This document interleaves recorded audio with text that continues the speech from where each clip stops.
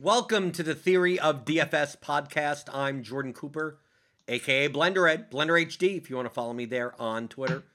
The co-author of the Theory of Daily Fantasy Sports. It's a 15-hour audio DFS masterclass at theoryofdfs.com. And I'm joined, as usual, with Eric Beinfor from SpikeWeek.com to discuss yesterday's NFL slate. Eric, I know you only play limited lineups. How much CPAT did you have?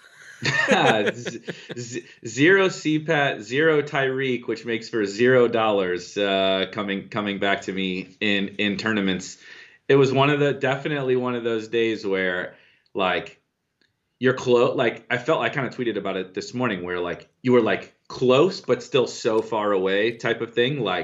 Had some of the right pieces and then just way too many of the wrong pieces, and not the, like I said, didn't have Tyreek and didn't have CPAT. And so it's what are you going to do, especially on FanDuel? I don't know if you played tournaments on FanDuel. Why was Patterson 15% owned on FanDuel? He was in the whatever it is, their game changer, that whatever their version of the game changer was. He was 21%, and Tyreek was over 20. And so I opened it up because my team actually wasn't that bad over there. And I go and open that up, and after Tyreek scores the third touchdown and CPAT scores his third touchdown, I'm like, okay, well, definitely not live for anything now. So I get the Hill ownership. It's Tyreek Hill. Okay, on FanDuel especially, I get it completely. I got saved, Eric. I got saved in FanDuel Cash in the last 5 minutes of the slate because Devontae, Robert Woods, who was it in the last 5 minutes? I don't remember. In FanDuel Cash, I did not play DJ Moore. I did not play Tyreek Hill. Tyreek Hill was 40% owned in cash. I know. Okay, I didn't have him. FanDuel. Right, I didn't have him. Yep. DJ Moore was 28% owned. I didn't have him. I had Kelsey, who only had 4 points. I had Chuba Hubbard and Mike Davis in my running back slots. Same. Right. This is cash games, obviously. Yeah. But I had a lot of late game stuff. My wide receiver slots were Adams, Samuel, and Woods. Mm-hmm. And I had Aaron Jones in my flex. Yep. Mm-hmm. So yeah, I was going into those 4 o'clock games, going into the halftime of the 4 o'clock games, I was dusted. I was like, I'm winning 8% of my head-to-heads. And then the last 5 minutes, Robert Woods scores that touchdown, and then Debo scores his second touchdown, and that got me, then that boop, and I'm like, yep. Hey, profitable day, because I crushed in DK Cash, so that was, I won 93% of my head-to-heads in DK, but it saved my whole. Essentially saved my whole day. I came in 11th in the SPY on DraftKings, but that was only for $1,000. These payout structures are nuts. So in GPPs, I was down I think 8% on the day. I put $1,800 in GPP lineups and got $1,500 back, or even more than that. Yeah, almost broke even, and then my early only FanDuel bombed, and that was the loss. So it ended up I made $1,800, but it was on 15,500 in entries. So it's a 12% return. But hey, yeah, it's a profitable profit. It's raw money, whatever.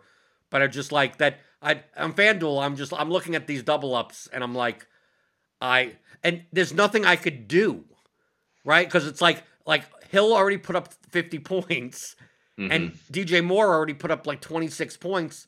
I should late swap. It's all my exposure is in all those are the guys. Yeah. Who would I be swapping to? Those are who I am actually playing. So I just have to sit there and go, I hope Stafford doesn't forget about Woods again. Right?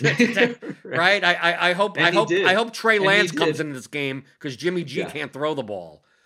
And magically happens. Yep. But some of those ownerships there, on the CPAT on FanDuel, that was nuts.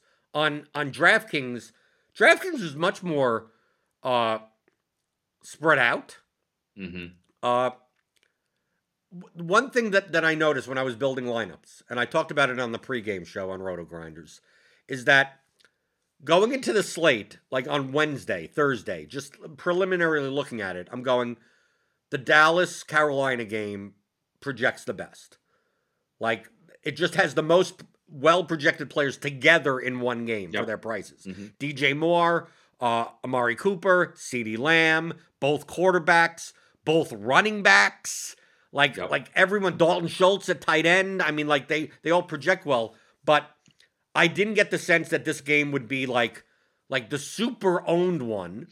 Mm-hmm. And then none of the running backs were going to be super owned. I think David Montgomery was 22% owned. Henry was around there, but yet you had we had 15 running backs between 4,800 and 6,500 that projected within 2 or 3 points of each other, and all spread out ownership. Like I have in here, I have my lineup HQ up based on my projected ownership, which is kind of an aggregate plus my own input.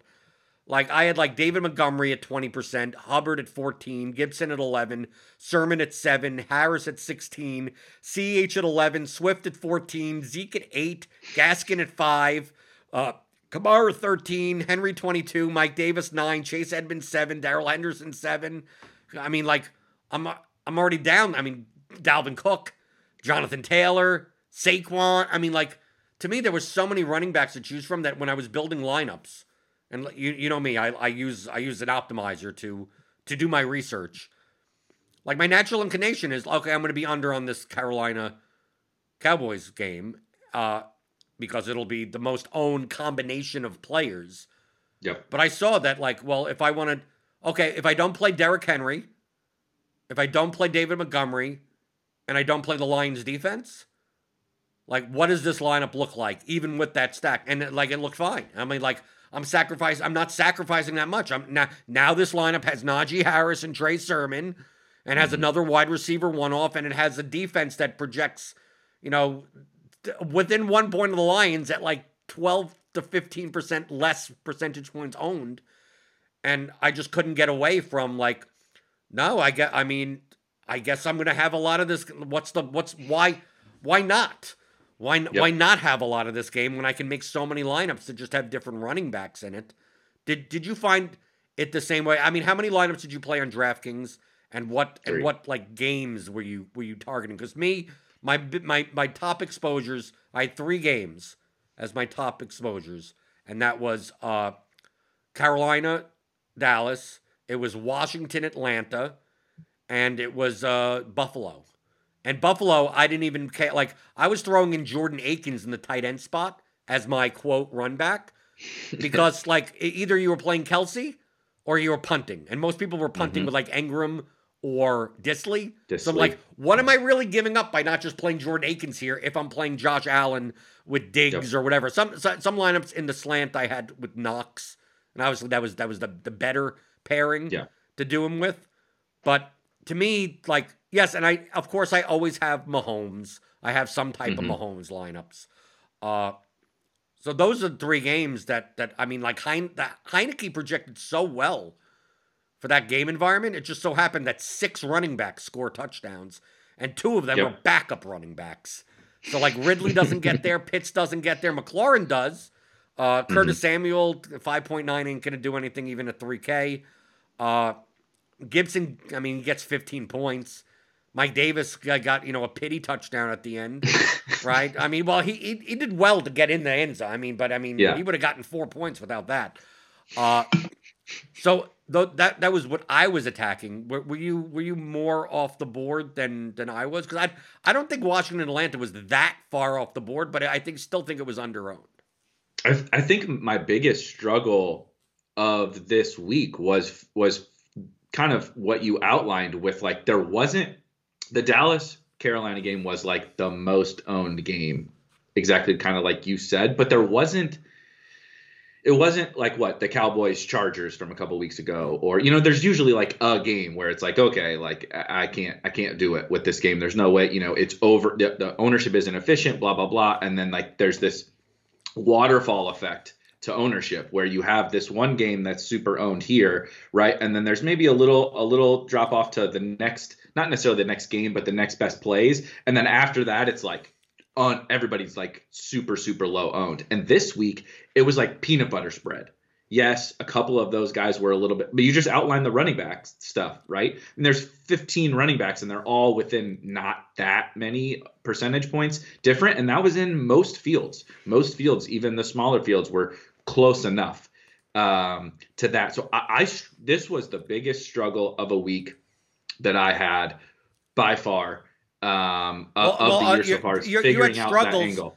I'm assuming because when the ownership, it's weird to say. A lot of GPP players will say it. They prefer slates where the ownership condenses, because then there are obvious leverage spots. When the ownership is much more spread out, like where's you're not. If there is leverage, you're not getting enough relative value to make up for the projections. Because like, oh, I'm not going to play Derrick Henry, so I'm going to play what? The cheap wide receiver that everyone's playing on the Titans anyway. I mean, like, or there's 5 Josh Reynolds. You have to just bet the one that's gonna, Jeremy McNichols. That's the one. I mean, like, how are you ever gonna predict that? And in the Carolina Dallas game, there's no leverage there because everyone has some amount of ownership, and everywhere else is like, well, where do you get the closest thing probably to leverage was to play Mooney instead of Montgomery or something like that. But even then, like, do you play Allen Lazard instead of Devontae Adams? Obviously play Randall Cobb. There was just no obvious ways to, like, if you're building not from, let me take a look at lineups, look at their projection, and look at the ownership type of, and, like, the players don't mean anything type of thing. Like, there's no leverage, clear leverage opportunities that you would have much rather, Eric, if the Carolina game, like I'm looking here at the SPY. This is the 100K SPY. This is a single entry contest. DJ Moore was still only 15% owned. Yeah. Right? I mean, like, so like, if you're like, oh, I can't play DJ Moore and I can't play Amari Cooper, like, dude, they're not, these guys aren't, it wasn't like Cooper Kupp last week. Right? We don't have a 33% owned guy. Derrick Henry was 30% owned in the SPY. Right? So, I mean, but that's a price play. It's like, can I get 28 points from someone that's 3,000 cheaper? Well, you could have. Right? So you didn't even need Derrick Henry, nor did you need leverage on Derrick Henry. So you found it hard primarily because you're sitting there going, do I play DJ Moore, or do I play Deebo Samuel, or do I play Terry McLaurin, or do I play Calvin Ridley, or do I play, I want to go up even further, someone else in that range? CeeDee Lamb, Metcalf, Justin Jefferson, right? And you look across and like, oh, all of these guys we just mentioned are between 8 and 15% owned.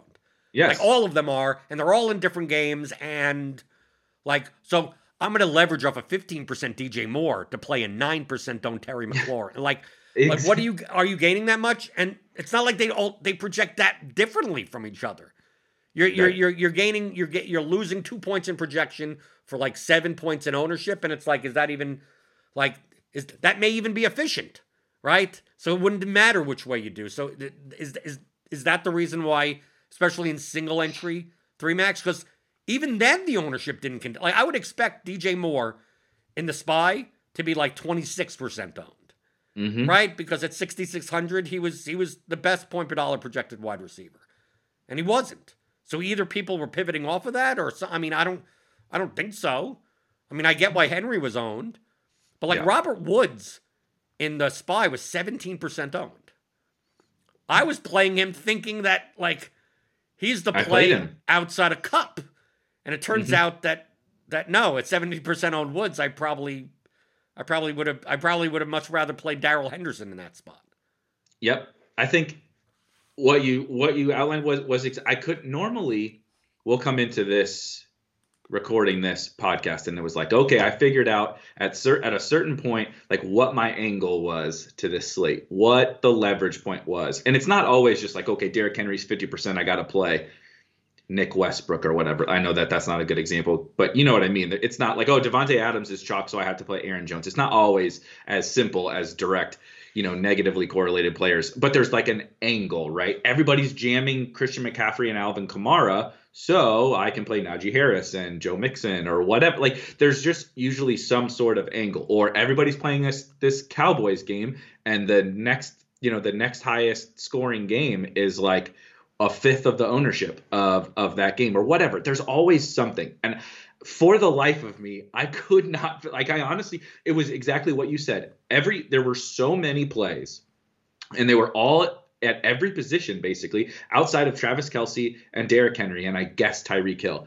At every position, they were close enough projected, like points projection, right? Within a couple of points, typically, like 10 guys plus. And then they were close enough ownership projection wise that it's like, no matter what you did, right? I listened to some people and like the like Justin Jefferson, Odell Beckham thing, or like that game was like the sneaky GPP thing. And the next thing, Odell was like the highest, one of the highest owned wide receivers on the slate, which in turn, like, oh, Justin Jefferson is like, oh, that's like my leverage play. But then he gets boosted up because not like a lot, right? But there's enough smart tournament players going, well, I'm playing Odell, so I'm going to have Justin Jefferson. And it was just all of this, right? And so like, I think what you said, having gone back and looked a little bit, like I wish I probably just would have jammed the Panthers and Cowboys game. It's easier to say now, but I definitely struggled with everything that you just said, because I could not figure out kind of this exact angle. The one thing, it's funny that you brought it up. So I kind of pivoted to two angles. I did stack the Chiefs game. Of course, I did not play Tyreek. I played Kelce. I played Hurts, but played Kelce as my bring back, which obviously that didn't go well. Who'd you play as the wide receiver? I got burned on Jalen Reagor a lot. Reagor, yep. Okay, because he was Reagor. 1,000 cheaper than Smith, and Rager's a big play guy anyway. He made everything work so perfect. That savings off of Smith made my lineup come together so perfect, and I was like, oh, like it happened.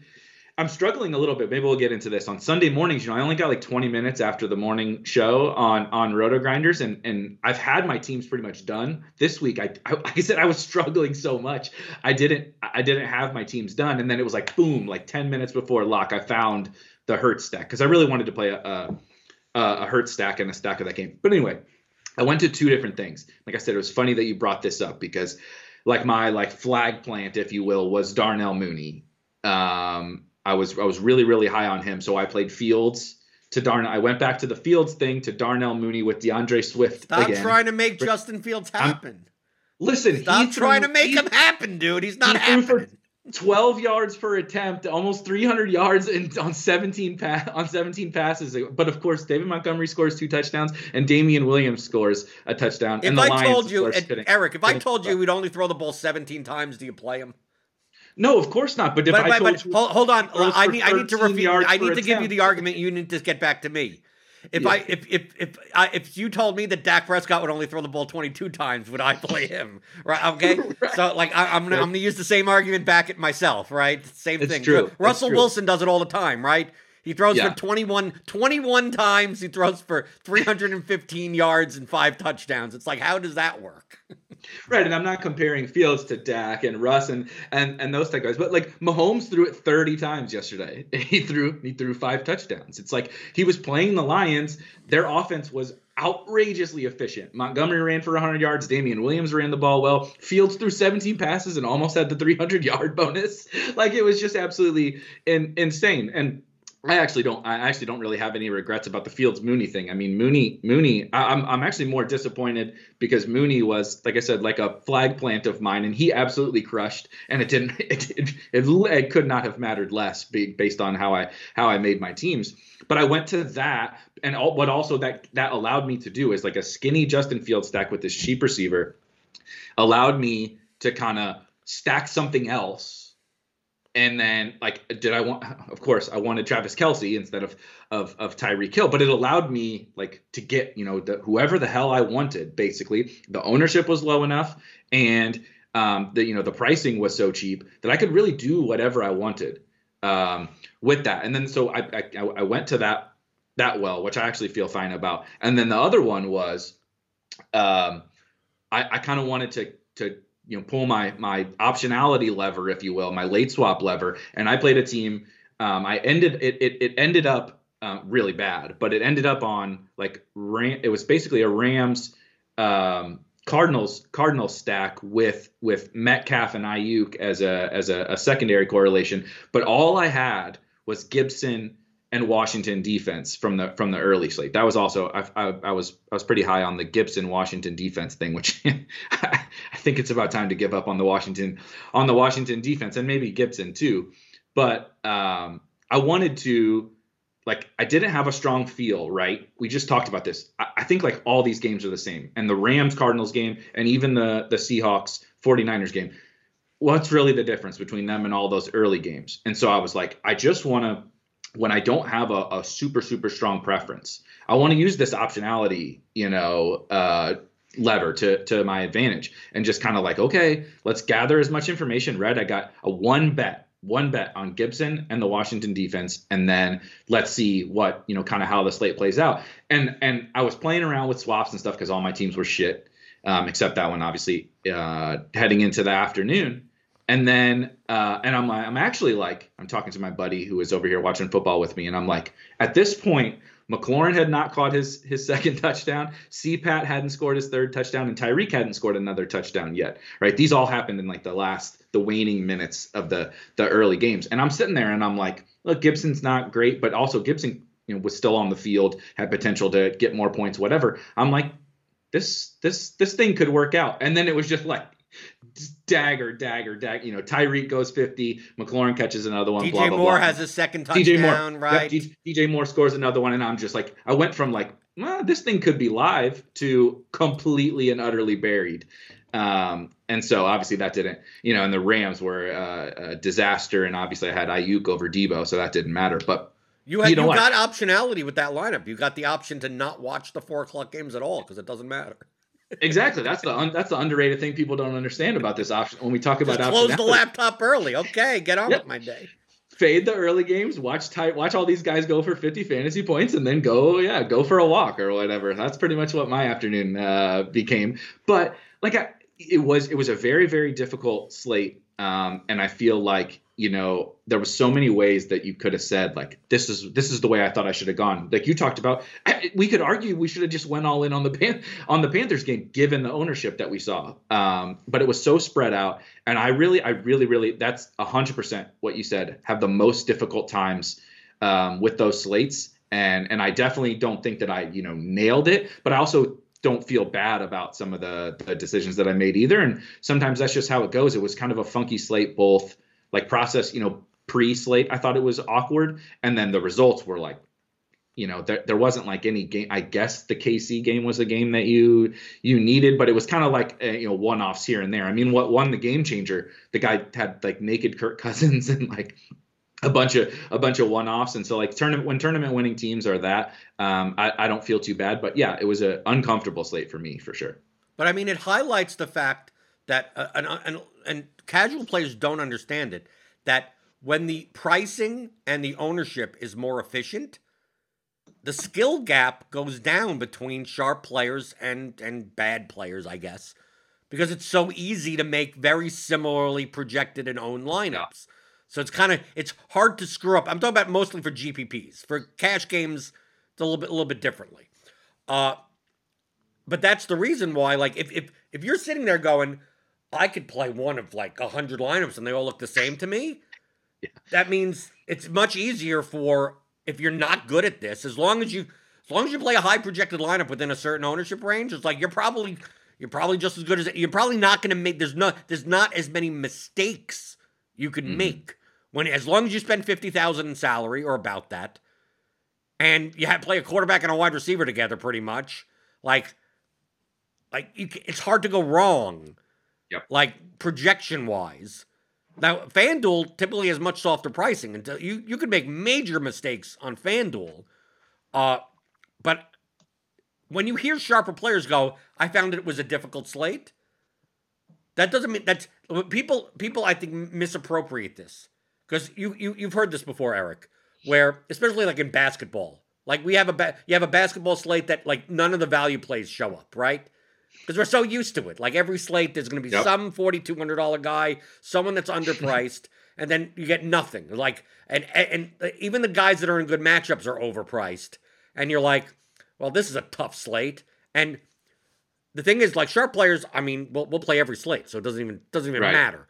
But casuals tend to think the opposite and go, this slate is too tough. I'm going to sit it out. It's like, no, those are the slates that you should be playing because your lineups are more likely to be closer to sharp players' lineups because there's no huge mistakes that you could really make there. Everyone is kind of projected, owned, and priced efficiently enough that you not playing the $4,200 guy or whatever, this type of construction is not going to burn you that much.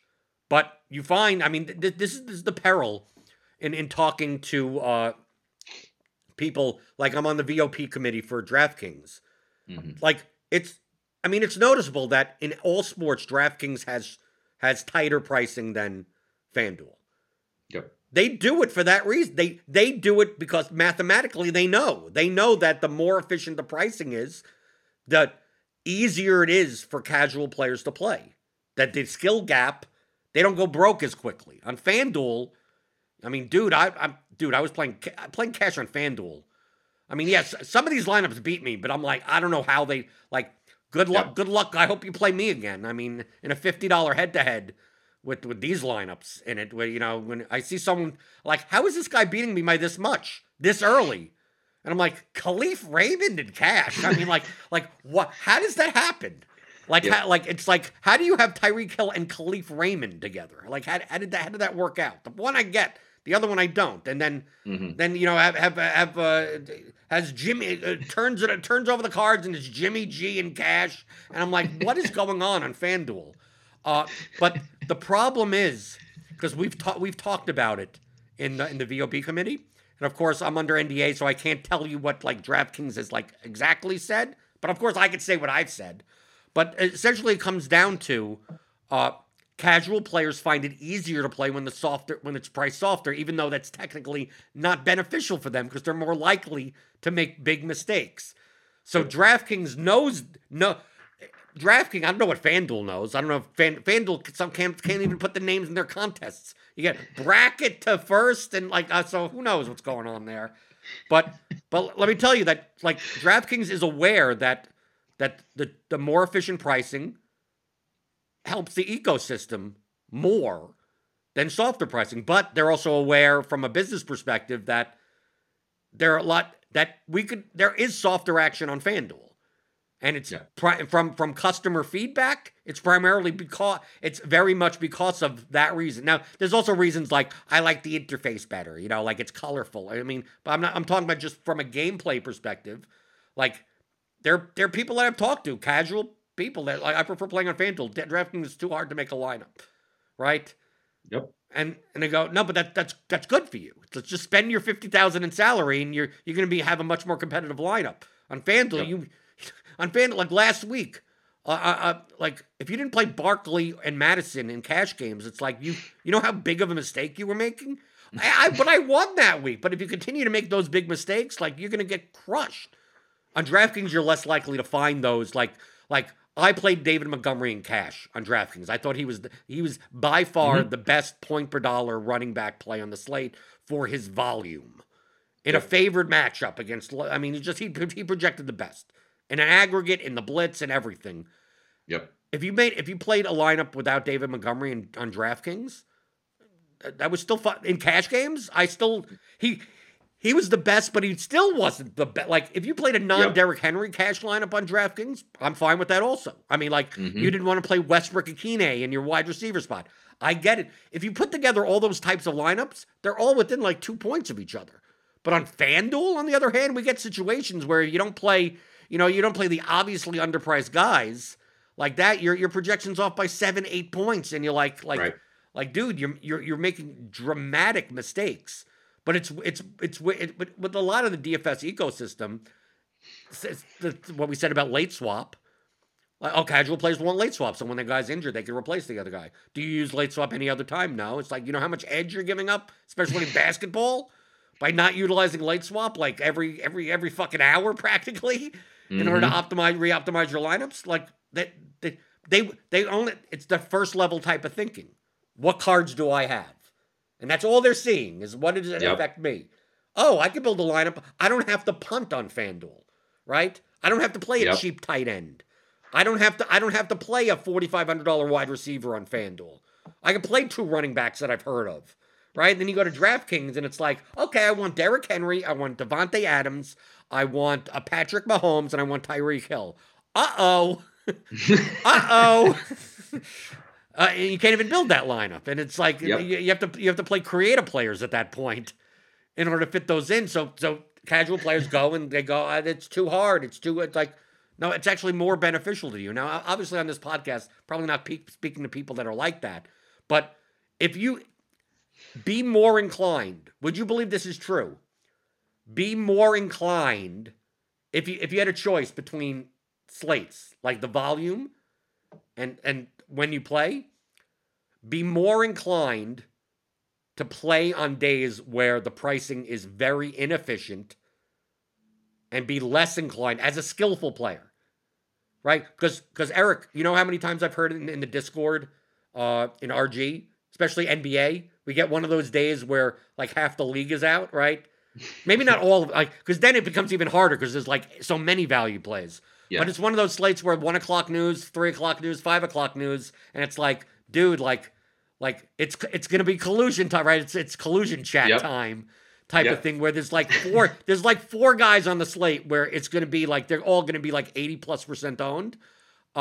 Those are the slates in GPPs, especially the large field ones, that you should be playing. That's when you should be upping your volume, because it's more likely that bad players will make mistakes.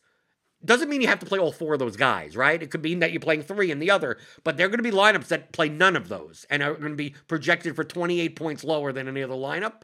And like, you're going to find enough of those lineups that it eats up the entire rake. So it's almost like you're playing for free that night. Yep. But on days where it's like, where there's no value, there's no nothing, like those are the days that you're, as a sharp player, you should actually go less in value. But a lot of sharp people go, oh, because the pricing is so tight, like, I'll know the difference between this matchup and that. It's like, well, no, it doesn't work that way. Your opponents aren't being punished as long as they spend all their salary by your minimal edge whatsoever. Great. So great. Let's say you do have a minimal edge. So 1%. But on a slate where like the half of your lineup is virtually like a lock, like, dude, there's still going to be 20% of the lineups in the contest that don't have those guys in it. It's like, dude, the rake's 15%. If people are willing to play lineups that are 20 or 30 points projected lower to you, shouldn't you be putting in more lineups then? Right. And we talk about all the time, or at least like that's my favorite phrase, right, is finding like a path to first, finding a real clean path, like especially when you play like I do with only a handful of teams. When it's a slate like yesterday, you tell me what the path was. I still don't know what we have the results, and I'm like, the top 3 in the Millie Maker didn't even have Tyreek Hill, and he scored 50 points. Like, you tell me how you were, like, what we were supposed to do with that slate. I have, like I said, I have the results, and I don't know what the cleanest path to first was, because people won millions of dollars without the one fucking guy that scored 50 points. Like, I'd say, like, I don't even know what you. CPAT had to be a path to first only because of the running back position. I mean, there are more wide receivers on this slate that put up over 30 points that you could have had 4 of them and not had Tyreek Hill. But at running back, there were too many running backs that only scored 10 or 15 or something like that. That if you had Cordell Patterson and some running back that scored over 20 points, that probably was the winning line. And the fact you didn't even need Tyreek Hill to win a large field contest shows to me how important it's the weirdest thing. I think the running back positions slots are the most important slots in all of DFS, but it's something that I say for soccer. It's more correlative to the defense, where the defensive slot in your roster is going to decide whether or not you win a GPP, and it's the decision you should spend the least amount of time on because it's so That was- variant. But Yep. one up from that, running back is like, dude, I'm choosing my game, building my lineup around a game. Then running back slots, whatever fits. Like it's like as long as that. I mean, I'm obviously playing higher project. I'm probably not playing Melvin Gordon on yesterday's slate. Like I'm just talking about we had 20 guys that were like viable that you could have plugged in easily. Like yes. I don't start from a perspective of like yesterday's slate. I did not start from a perspective of what running backs I'm playing. It came with what games am I playing, and then it's like I'm gonna cap all these running backs at 20%, and let's see what shows up, right? And just like and by Spin the default, wheel. running back wide receiver combinations. So I had a lot of Davis McLaurin combination, right? Right. But like, who else am I going to put there? And if I'm not going to put Davis, I'm going to put Gaskin there. Like, and it still have McLaurin. Like, what's the difference? I might as well have the correlation. Gaskin, what happened to him? They just decided that he's not going to play anymore? I played Gaskin and I was looking. I obviously gave up, paying close attention to like the box score or whatever. Gaskin, I went back and looked. So like I played Gaskin because part of my thing was I really liked I thought the Dolphins were kind of undervalued. I thought they would home favorite against the Colts with the Colts O-line injuries, blah, blah, blah. Right? You know what happened to me? You know what happened to me? I had the worst of both worlds. When I saw Gallman was active, I had Mike Davis in like 18% of my lineups. And I'm like, Gallman's active, and the projection didn't change. But I'm like, there's a lot of downside, much more downside than I expected here. Let me get rid of some Davis. I'm like, well, who's around Davis that I could just, because also I was manually going through my lineup. So I'm like, screw Gaskin's going to be what, 4% on? Yep. There you go. Give me Gaskin against the Colts. He can catch some passes out of the backfield. The problem is he's only on the field 23% of the time. What happened now? What happened? He basically didn't play. He had, and I only remember this because somebody posted a tweet or like that they were like, "What the fuck happened with Miami? They're getting their asses kicked by the Colts, who are awful." Myles Gaskin had been playing at least 50% of the snaps all year, had been getting at least 6 targets, and I think it was 6 in every single game.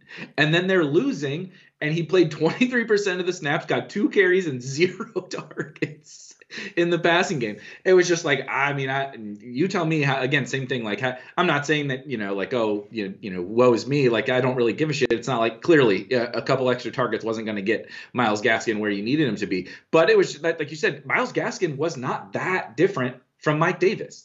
Like, they were different. Mike Davis projected better. I get it. Trey Sermon even. Trey Sermon. Right? Like, there was all these guys. I played CEH was 5,400. Yeah. I mean, like, it's just like pick. And it's not like one is dramatically more owned than the other. It's just like, I just need someone in that range. Plug him in. Yep. If he's correlated with a receiver in my lineup, if I can. Right? And then fine. Yep. Okay. So obviously my Sermon, if Metcalf is in the lineup, most likely it's going to be Sermon and not Davis, right? I mean, like that. But the actual guy, it's like they all project it in the same range. It's just, so that's why I was just building lineups going like stack and running back, and just like whatever fits, and just it is what it is. And then some you hit on and some you don't hit on, and it's just running back roulette. And whoever gets in the end zone gets in the end zone. Whoever doesn't. And so I think I'm truthfully, I think the tight end position may mean more than the running back positions. Only because at tight end there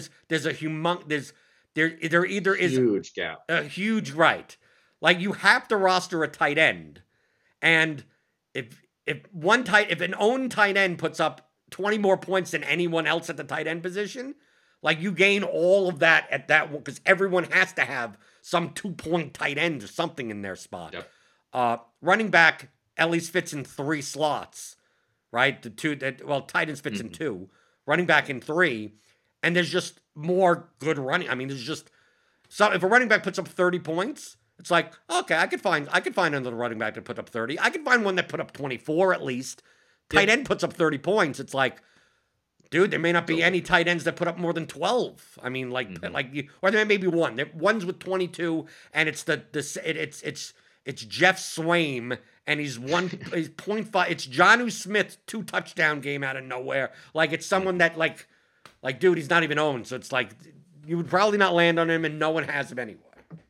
I posted the top 5 because I was looking at some of the tight end stuff. Yesterday's top 5, so the week 4 top 5 tight end scores. I want to find it really, really quick because it illustrates this point perfectly. Top 5 fantasy tight ends in week 4. Number 1, CJ Uzomah. Number 2, Dawson Knox. Number 3, Mo Alley Cox. Number 4, Dalton Schultz. Number 5, Max Williams. So when Travis Kelce doesn't do Travis Kelce things, good fucking luck, right? It's like, but to your point, that's what, like, the importance of that position. That kind of actually, people thought that meant like, oh my God, tight end is a crapshoot, and it does, but it also illustrates, like, look, Travis Kelce was at the top of that, or Darren Waller was at the top of that list every week until this week, right? And Waller still might get there. He plays tonight. Obviously, wasn't on the DFS slate. But the thing about running backs, like the running back versus tight end thing, was so true. And I did want to double back on the running back thing. What I tried to do this week was, because, like you said, I know the running back defense decisions are so important, yet so impossible and like useless spending my time on. I was actually correlating those two things, and then like using all the other positions to basically like stack 2 games. And so, like I mentioned, I would do Gibson and the Washington defense, because it was like, okay, these running backs are all, I have no idea. I don't know. Gibson, yeah, Montgomery, whatever. I don't know. But if the defense does well, that should, in theory, right, give my running back a leg up on all those other running backs at that spot. Now, I did that poorly. I did not pick the right ones. But your point is the same thing. There's ways to kind of build in the correlation, right? Like Sermon and Metcalf, like you said, or play Sermon in the 49ers defense, or like Gaskin in the Dolphins defense. Yep, right. There's tons of. I didn't get many points out of that. I think the Dolphins defense barely outscored Gaskin, and Gaskin had 0.3 points, I believe. So that tells you about how well that one went. But I think it's more of the point of the Jordan Akins example of, yes, if you're going to play a bill stack, and you don't want to spend up on Cooks as a run back, you don't even need a run back in the Bills, because they were so favored by so much. It's double stacked and don't worry about it. But it's like, what's the purpose of having Will Dissly in that lineup? Yes, when Jordan Akins is 2,900 and he's at least on the other side of the game. Like what's the projection difference between Dissly and Akins? Not enough that you should matter. I mean, we're talking about punt tight ends here. So just play Akins in that line. And you know that Akins is going to be 10 times less owned than Dissly. Max Williams. I'm playing Kyler Murray, AJ Green, Max Williams lineups. Because it's like that, those tight end spots, unless it's going to be a high-end tight end, like if you need the double stack, just doesn't matter. Well, this guy, Tommy Tremble, was in some of my Sam Darnold lineups. And it probably wouldn't have hurt. You could have won a smaller GPP with any of these tight end, with 2 points out of your tight end, as long as you got everything else right. Yep. So why not? I don't understand why less people do, because I see these ownerships of like I understand why Dalton Schultz was owned. Okay, he projected well. Okay, I get that.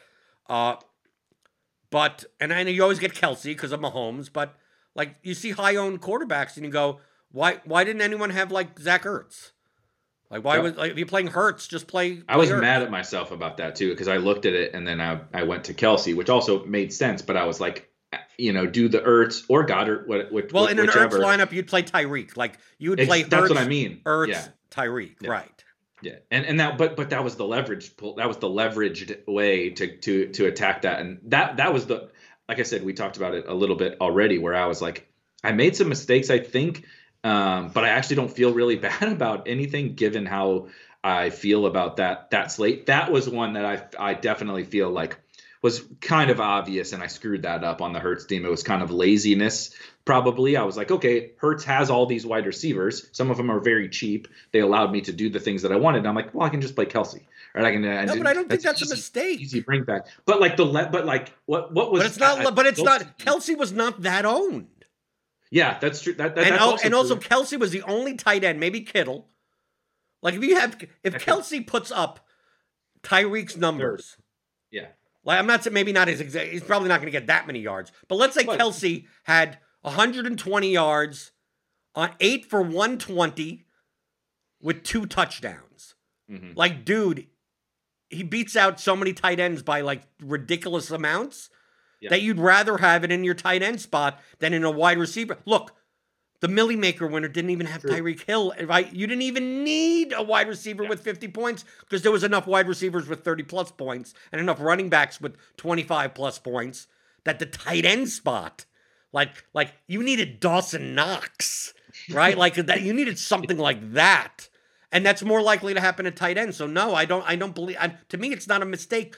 We said before, the ownership and the pricing was efficient enough that it's not like Kelce was 27% owned. I mean, like you said yourself, there's no where's the leverage? Hill wasn't that owned. No one was that owned to that extent where you're looking to do the flippy flip on it. So it's like, oh yeah, everyone's playing Mahomes, Kelce, and Hurts, Smith, Kelce lineup. So I'm going to play Hurts, Hill at so much lower ownership. Like, no, they're about the same ownership. I mean, true. The overall ownership between the three players are about the same, just at different positions. And so no, truthfully, I don't think you should hit yourself at all. If Kelce puts up 50 points like Hill did, we'd be talking about, like, obviously you play when everyone's playing punt tight end, you just play Kelce and get all the right. So to me that was actually the most obvious angle on a slate that had no angles. Right, I played Kelce twice. That was the end of my slate. Basically, we could set aside everything else, but I played Kelce on two. excuse me, on two of the teams. And when you pay $8,100 for a tight end, he scores 4 points. It's and I played him in FanDuel Cash. I played him in my FanDuel tournament because it was just like I didn't give a shit. I'm just playing this. Run me down. I'm going to play the highest ceiling tight end, and if he gets there, good luck to you because you're going to have to run me down. And he doesn't even have to get there. You know what I mean? That's maybe on DraftKings a little bit, but even then, like you said, look at I played Corey Davis for $5,000. I played Darnell Mooney for $3,900. You could play Amari Cooper for $6K. You could play. The list goes on and on and on of all those guys that you could play, and how many of those wide receivers scored 20 plus points? Like a million. Everybody, they're handing out 20-point games to wide receivers like candy, and 15 plus point games except to for running OBJ, backs.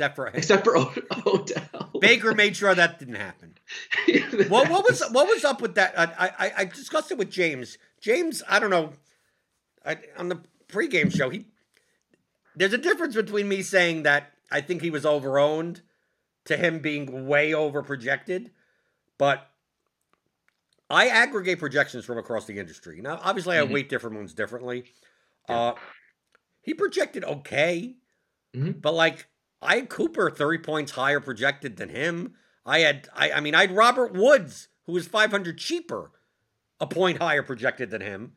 James, on the morning show, James is like, I had OBJ as the second highest raw points wide receiver. Okay, so raw you have the points? same, right? You have the same reaction that I had. Exactly. I'm like, no. I thought you were going to say point per dollar, and I was going to we could argue point per dollar. Steep. Fine. I had DJ Moore point per dollar. Fine. Yeah. He had him with the same projection as Devontae Adams and above Tyreek Hill and above all Deebo Sam, above all of those 7K Cooper Kupp. I'm like, no, that's he essentially had him at 22 points instead of 14. And I'm like, well, that can't be right. No. I mean, to me that can't possibly be right. But I could understand if you told me that you had OBJ equal or even slightly higher projected than Amari Cooper at 6,000. I didn't, but I could get it. But the problem that I have, it's not a problem. It's the befuddlement I have. Is when, and this is why I like listening to shows and reading content. I don't make my own projections, right? Mm-hmm. I'm using projections from around the industry, the same sites that are writing content and doing shows. Yep. So why is it that when I look at all the projections, and sometimes I will go through and go, this projection source only, what comes up for it? This projection source only, and I'm going through, and OBJ is in none of the optimals, right? None of them, in anywhere. And I agree with that. None of them. There's no, and yet 5,800 OBJ, got to play in DK Cash, got to play 6,600 OBJ in FanDuel. It's like, I don't get the disconnect. It's either I don't get it or it's that it really, to me, it's a what would you call an art versus science type of thing. Like, yep, the type. I'm going to say this in the nicest way because I'm going to insult people, but if I don't, if everything you do is put into the projections, then what's in what I call the content should be you explaining the projections. Correct. Right? Like, that's how I always explain the range of the projections, and like you said, the inputs into the projections. And like we've talked about this plenty of times in the past. What does Derrick Henry's projection mean versus what does Christian McCaffrey's projection mean? Like, what goes into those is wildly different. And that can be important for how you right, view that but stage, Eric, right? At the end of the day, you're essentially like, if I read an entire article of like, here's a 4,000 word article of all the best plays. Yeah. Like, instead of reading the 4,000 word article, I could just just download your projections and just sort by salary adjusted value, and like, I could get there in 5 seconds. Like, and hey, if you're the type that I don't trust numbers, fine. Feel free to read why they project the way that they do. Fine. But then I don't get the fact that, like, when there's a disconnect between the two, of like, because I'm sitting there in my DK Cash lineup, do I play OBJ to block, or do I play Cooper, who's 3 points higher projected in this lineup? I never even considered Odell in cash. Right. Well, that's the point. I'm like, if I took the names off of it and I didn't listen to any content, I put my ears over my head and didn't read anything, OBJ, I wouldn't have even. It's not like I wouldn't have even considered him. I mean, we wouldn't even be in consideration because I'd look at the numbers and go, "There's no projection has him higher than Cooper. None of them do." So I'm like, now I don't want to make it a OBJ versus Cooper type of argument. No. It's more of the generalized point of why is it that a site or content, we both do content, right? And this is the main reason why I like, you know me. I never get in this conundrum because I outwardly fucking yell at people and say, just look at the fucking projections. Who do you like? Well, I like the ones that have the highest point per dollar in salary adjusted value. There. Just look at it. Like and lowest ownership, yeah. And for GPP, but I'm not even talking about GPP. If you just want to know the best raw plays. Best plays. For salary, right? Just look at that. So I can never, like, whenever I did tags on, like I used to have the value tag on NBA. It was the easiest work I ever had to do. I just sort by point per dollar value, and I click the first 5 names and tag them with a color.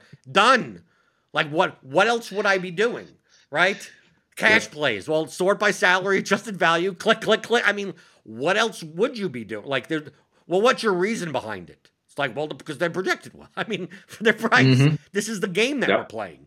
So I don't get the OBJ because it's not one site, it's multiple sites. It's like, how is it that that you could list, like, here are all the cash plays, and the players that are in that article aren't reflected by the projections from your own site that you like, dude, I could run the top 100 lineups, and I get OBJ in 6 out of 100. Like, it doesn't mean that he's not a cash play, but dude, he's not like a core play or anything like that. So that's I don't know what point I'm trying to make. It's just that that the reason why I listen to all this stuff is because I know I knew OBJ's ownership was going to be inflated, regardless of what the math was going to say that he should be. And yes, I did play some of him, but like, I wasn't, to me, like, dude, if you can't get your projections to even give him a better projection than half the other receivers, like, what? Like, to me, all it is inflated. It's not even narrative based. Like, narrative based type of stuff I could get. The projection isn't as good, but type of thing. But you can't just tell me that. I mean, the James thing is ridiculous. There's no way that he should have been the second highest raw point projected No. receiver. But No offense, you kind of James. get what No I'm saying. offense, James. It's more of a Your shit's bugbear I have broken. with content than I have with the projection of like shouldn't your plays, quote unquote, like match one of the I mean, like just like in the top 100 or something. I mean, like I would get like if James's projections would jam in OBJ into cash games, right? Mm-hmm. Right now, I don't use James's projections, but I mean, I don't think he should have been projected for 22. But if it would have reflected that. But then you true, right? So like we always talk about it, even on the pregame show. Whatever information you're using, make the decision, the correct decision based on what you're looking at. Right? So if someone told me, well, my projection had OBJ at 1 point higher than Cooper, so that's why I played OBJ over Cooper in cash, I'd go, then you're absolutely correct. So we're not arguing over the decision, we're arguing over the projection, right? Whether or not the projection was more or less accurate. But if you're looking at a guy that's a point higher, like a lot of people in the Blitz chat played Najee Harris over DJ Moore. Najee Harris projected for 1 point higher, raw point higher than DJ Moore, and a lot of people played him in the flex, and I still think they got there. But my aggregate had Moore a half a point higher than him, so the Blitz was higher on Harris and a little bit lower on Moore, and that was kind of the outlier. So if you just looked at that, you would have played Harris in cash or whatever. Obviously, the strategic decision would be, why don't you play DJ Moore because he's going to be 35 to 40% owned instead, and is it worth that 1 point? Like, you can make that would be a strategic decision that is against the projections that you're using. But if you're just using the projections, I couldn't blame anyone. People in the Blitz are like, we should have played Moore over Harris. I go, did Harris reject better than Moore? Yeah, so then all we're arguing about is a projection, not a decision. Like, you shouldn't knowingly play someone less projected. I played Dak in cash because I knew he'd be higher owned, and the projection difference between Dak and Hurts was so marginal that I'd rather just side with Dak. And the 200 in price was a late swap. Like, I originally was going to play Engram, but then I played Disley because then at least I have 2 spots. I could go to Kittle if I'm behind. Yeah. And the same thing for Westbrook and Samuel. I agreed with you on the morning show on Sunday. Curtis Samuel is a better football player. Like, the only issue with Curtis Samuel, if we knew Curtis Samuel was going to play the snaps he played, he would have projected better than Westbrook, right? But we just didn't know. So originally I was going to play Samuel. I'm like, screw this. I'm not playing this fucking Westbrook guy. We don't know. Josh Reynolds, Marcus Johnson. We don't know what the fuck is going on with the Titans. But I knew he was going to be 40 to 50% owned in cash games. If Westbrook puts up a 19-point game and Samuel puts up 5 points and I lose all my double ups on that decision, why make it be that decision? So I just played. Why let the projection difference was so marginal that I'm going to play the higher owned guy. But to me, those are the strategic decisions that go against the projection. Like the complete raw projection. I believe my top optimal in DK Cash, aggregate wise, was Josh Allen at quarterback and no Derrick Henry. So you played 3. Basically you played like Montgomery, Hubbard, like some and Sermon Davis or Davis, Sermon. Right? Something like that. So you went 3 cheap running backs, and I looked at that and I said, Derrick Henry is going to be like 60 to 70% owned in cash games, and I'm not going to get burned by Derrick Henry. And then, but the point is that I clicked in Henry and then looked at the optimal. From that, the difference was 0.08. So it's like, am I willing to let $10,000 ride on a less than a tenth of a point of a projection when I know that that if I play Derrick Henry, like I can't get burned by it. Yeah. Right? Or same for Westbrook and Samuel. To me, those are the strict, like I said, like, well, you just go by projection. Well, there's still, if you want to make it, some strategic thing. Now, would you give up 4 points in projection for that? No, I wouldn't. No. We're talking about very, very, very small differences. Yep.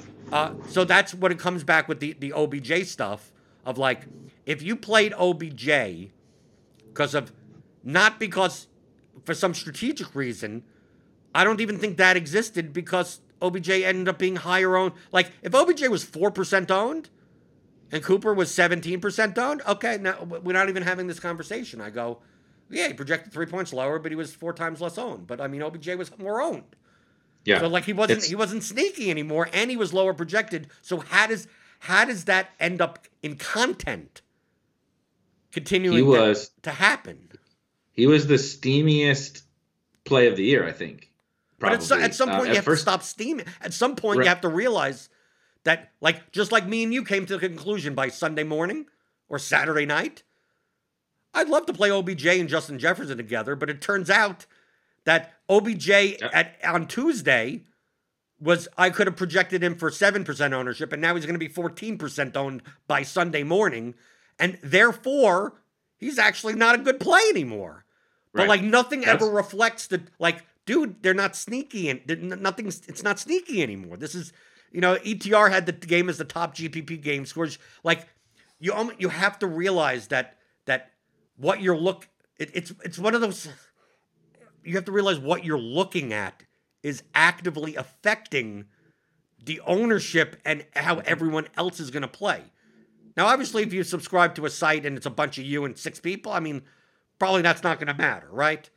But it's like, dude, I look at ETR, I look at Awesemo, right? And I go like, dude, like, I look at their projections, I look at their content, and I go, that even the ownership is wrong. Even the I can't see. It's like oh, they have OBJ at 8% and they have OBJ at 9%. And I'm like, no, I'm putting in 14, right? Yeah. I'm listening the entire fucking week to this shit, right? Yeah, you can't be, and I do think ETR specifically and a handful of Roto Grinders has some to do with it as well. Like if you listen to, say, the Pick Six with Reeves, Reeves is not as influential as ETR is and stuff, but Roto World or NBC Sports Edge. I'm sorry, NBC. Yeah, I still call it. I didn't even flinch. I was just like, yep, Roto World. I still type in Roto World. I'm not typing in NBC Sports Edge. Never. But to make it clear, it's not like people are doing it on purpose. No, like and this isn't up even and in fact, most of the time you'll hear someone like Leone go, I played OBJ to be sneaky, and he's 26%. Like we had Metcalf. Like it's like I'm playing. No one's playing this guy, and he's like, oh, he ends up being the highest on wide receiver because everyone is thinking no one's playing that guy. Well, so it's no one's benefiting by it. But I don't even think the content creators are realizing that the more it's kind of a fucked up thing to say. The more and more you talk about the plays, the less and less they become good plays.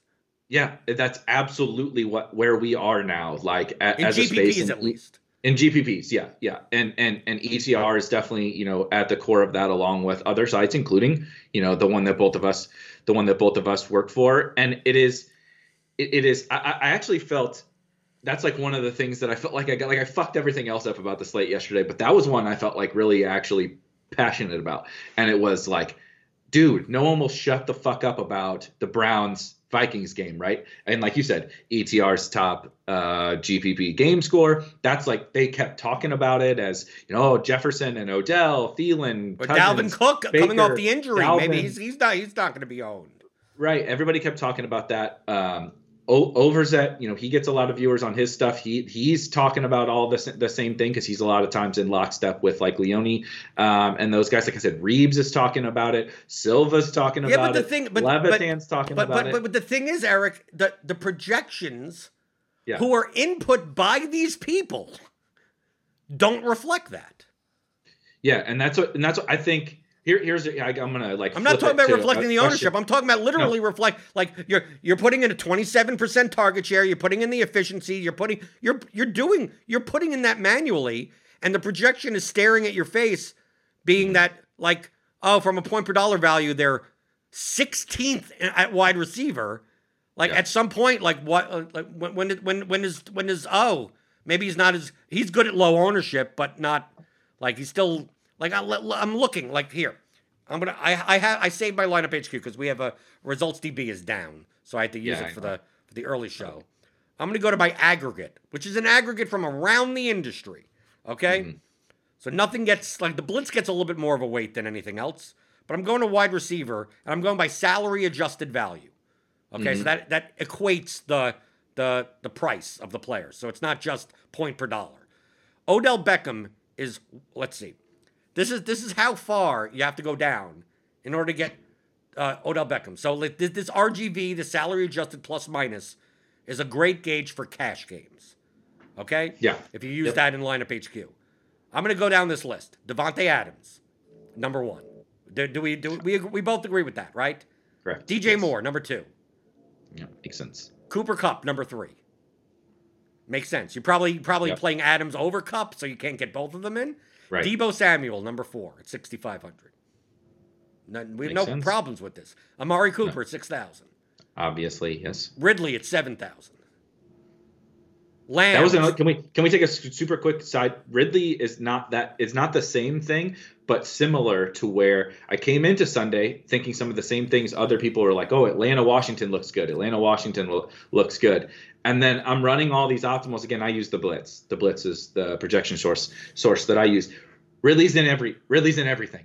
Ridley's right. Ridley projected very well in the Blitz. Ridley was in the cash optimal on every site in the Blitz, and everybody keeps telling me about how sneaky all this stuff is. And I am looking at some of the ownership projections, and I'm like, Ridley doesn't look that sneaky to you. Like he doesn't look. Everybody thinks like, oh, this is the sneaky pivot or whatever, and like this, it was this like the same thing as Odell. Like, right, I projected Ridley for 11% ownership, even though I think RG had him at most places had him at single digits. Yeah, and I thought that was wrong. I bumped him up. I said like there's no way that he's not at least double digit owned. Yeah, we got Lamb there, Tyreek Hill, and we're talking about salary adjusted value. I got Robert Woods, at 5,300, Terry McLaurin at 6,900, Stephon Diggs at 7,600. DK Metcalf at 7,200. Now, I understand that these 7K receivers, you're probably going to only be able to fit one, and you're probably playing Devontae Adams. You're probably playing Devontae Adams and DJ Moore already. Yep. So now you could only, you need a 5 to 6K receiver at best, or Westbrook Ikine or something like that. Yep. But above, I'm still not at OBJ. Deontay Johnson at 6,200. Tell me why Deontay Johnson at 6,200. Deontay Johnson, I had him projected for 1.5 more raw points than OBJ. He was 400 more. Justin Jefferson, 7,300. Tyler Lockett, 7,100. Then Robbie Anderson, Cole Beasley, Corey Davis, Cortland Sutton, and then OBJ at 5,800. This is an aggregate. So it's not like you can't say that like, oh, well, the way that you make projections, maybe. It's like, dude, I'm the sites that we're talking about, that's where I'm getting the projections from. So that to me, that, is it a bug? What am I complaining? I don't even know what I'm complaining about other than. I don't either. I think it's well, I'm not complaining. To me, it's an edge.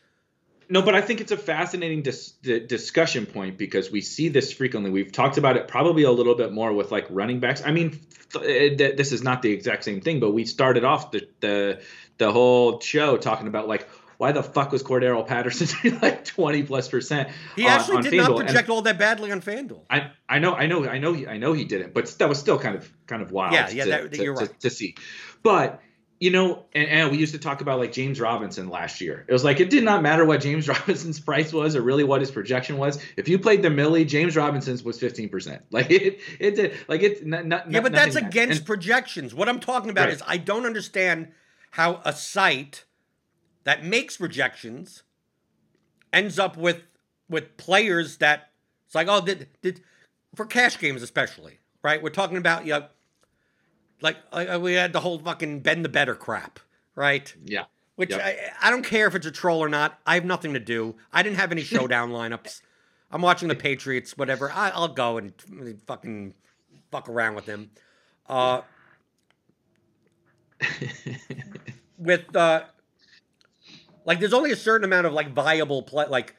Like you'd say there's a viable pool of players that you'd play in cash. Yeah. Right. So like on this slate, there may be 20 to 24 players that I'd say like if you at least had if you had 9 slots with these 24 pieces, and you made a lineup with any 9 of them that fit together, I wouldn't call you a donkey. Right. Yeah. I may have thought one was better than the other, but like you wouldn't be like off the board or anything like that. But that's how limited like cash games are. Right? Like in cash games, like if people didn't play Montgomery and they played Trey Sermon in that spot and they upgraded somewhere else, like, I don't blame you. I mean, I don't look at that and go, you're an idiot, right? I saw the running, you played Shubba Hubbard, even if you played Mike Davis, you know, even though the Gilcast guys want Nate to take an L, but I'm on Nate's side. They were all viable, but I mean, if you were playing, like, I mean, some of these wide receivers, I mean, if you were playing instead of Devontae Adams, you played Cooper Kupp, I think you were giving up 1.5 and 2 points of projection, but I wouldn't call you stupid. Right? I'd be like, okay, that's viable. But I mean, if you played Brandon Cooks at 6,400 over OBJ, I'd say you're stupid. You would have much rather played OBJ, but I think you would have much rather played Amari Cooper. But I think OBJ was in that pool of play. Like, so it's like we're not even talking about like, oh, why was OBJ anywhere in the discussion? Like, no, I get it. But he was on the bottom of all that. I just don't understand why. If you're making, and this is coming from someone that doesn't make projections. I know I'm harping on the same thing over and over again. Maybe someone could tell me. Okay? The thing that I like about Cardi with the blitz is that he puts in what he's the type of person that he's going to put in what should be put in. And if something comes out and goes, wow, that's weird, that guy projects really well, he's not going to do anything to like, he's going to look into if there's an error or something. You know, typed in an extra 1. This guy's not going to have 110% target share, right? You know, like something like that. That he tests his system for months, weeks, months, years. That if that's what it says, that is what it says. And there's no like he'll find the reasons why just to explain it to you. But outside of that, it's like, well, once I put in all this information and all the range of outcomes for this and the range of outcomes of that, the team totals and the weather and all the variables, it's like, well, Mike Davis projects well. Like, well, I don't want to play Mike Davis. He's horrible. It's like, what am I supposed to say? He's not he's horrible, and ignore that projection. Because once you ignore that projection, then it's like, why don't you just ignore all the projections then? Because the same things that are making up Mike Davis's projection is making up David Montgomery's projection. So you can't just pick and choose that. But Derek Hardy never says, Mike Davis projects well, but he's not a good play. Right? David Montgomery projects well, but he's not a good play. Right? Like, or this guy, like, McCole Hardman doesn't project well for 4,400. Yet I think he's a good like you never hear that because it's just like whatever the numbers say. So how is that so much of a disconnect from certain sites, including Roto Grinders, right? Where it happens everywhere. It happens everywhere, right? Well, that's what I'm saying. It happens everywhere where because we're just talking about good plays. I'm not talking about GPP. We're not talking about ownership. We're not talking about anything like that. Why don't the projections reflect that? Like, if this guy was such a good play, why does he only show up in 6 of top 100 optimals? If this guy is such a bad play, why does he show up in 78 of 100 of them? Like, then even if you have to go in and just say, oh, I know that this is wrong, but I need to put in these inputs to make this projection lower on Mike Davis, at least then the output doesn't make it look like, I mean, you shouldn't be doing that. But at least it would be consistent. If you want to bump OBJ up to a 38% target share, just a 38% target share on a 97% catch rate, and bump up the Browns team total to 57 in order to get OBJ up to Devontae Adams, at least then your numbers would be consistent, right? At least then it's like, okay, well, obviously OBJ is the top play because I'm looking at your goddamn projections, and he projects better than Devontae Adams, right? So to me, that's the thing that as a content creator, not as a DFS player, I can give a fuck about it. If anything, it benefits me. But as a content creator, it's a pet peeve of mine because it makes people look bad. It comes back to me of, well, who do I like? And I go, well, look at the projections. Yeah. And then they go, well, I watch all these other shows and read this all this stuff, and they don't say look at the projections. They tell me. I said, yeah, but the stuff that they tell you should be in their projections. Maybe their projections are slightly different, and maybe they have different but it should be reflected in the same thing. And when it isn't, it kind of pisses me off as a content creator. And so it's such a perfect segue into I don't know if you watch Lols with Brick and Peter, but I really like listening to Brick. He's also like opened up a lot more lately about DFS and DFS process, and it's been really, really insightful. But this is this is something that and then I've even know, but the way he said it I thought was really powerful. He was basically like, at the end of the day, this is all like guesswork, right? And that phrase has just like, it's ingrained in my brain. And it actually has really, really helped me think about not necessarily this exact thing, but just like DFS in general. Just like, it's all guesswork. Like what he's doing is like about 10 million times more precise than what I do. But his is still he's guessing. We're all guessing. Whoever can guess the best wins. Whoever guesses the best and play a long run and plays the game the best, right? That's what we're trying to do. And so this idea though of guesswork to me is what drives all of this. So Cardi is the opposite. Cardi is still doing everything is guesswork, right? But Cardi is like, this is my process. These are the inputs. This is what it is, right? Mike Davis is a good play. He's like, Cardi could be like, I watch football too. Yes, I think Mike Davis sucks, but guess what? This is what it is. There's nothing I can do about it. He is a good play. You don't have to like it. Right. If he's going to get 60% of the snaps, if he's going to get 15 carries and 3 to 4 targets on the Falcons versus the Washington football team at home with this team total, with their run, pass, and the pace of the game. Like, take out Mike Davis and put in literally any name in there. Put in Cordero Patterson. Right. If Cordell Patterson, right. Cordell Patterson is seeing 25% of the, that type of thing. But isn't that the point that I'm making of like, and so why would it be different? Thing. Yeah. So this guesswork thing, I think there is still maybe more, and maybe you might disagree on this, but I feel like in NFL, more than any other sport, people are more willing to input this human element with the understanding that these projections are like not flawed, right? But like you can't fit every nuance of football, like with the small samples that we have, right?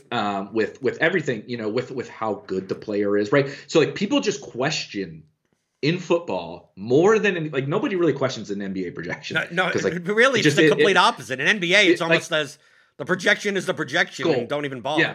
So you actually have more. You actually have more outs to just being like, actually, this projection might be wrong in NBA. Even though whether you believe that or not, questioning the projections in NBA versus in NFL, people will question even whatever their projection says. Right? They'll be like, no, I see the matchup is awesome for Odell. Look at all the targets he got last week. Look how good he's been for his entire career. Blah blah blah. Right? And so it becomes double counting or like, because that it's guesswork, putting together that it's like Levitan called, like, I'm not saying Levitan calls it for this Odell thing, but he's like coined the phrase, right? I know better. Right. And he uses that sometimes, and sometimes that's fine. Like I do that too. Like sometimes it's fine to be like, no, this is what the projection says, but I don't agree with it. And that's okay.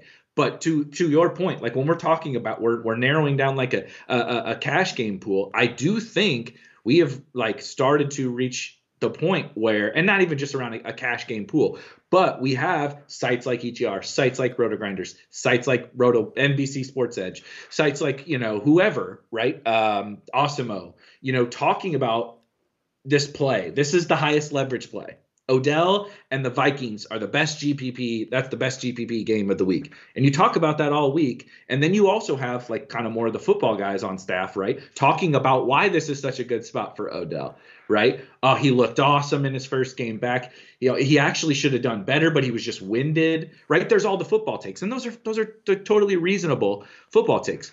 But I feel like people are willing to apply these call them narrative, right? Call them the human element of things, and take the fact that these projections are a little bit more of guesswork and apply this kind of nuance or I know better mentality to football specifically.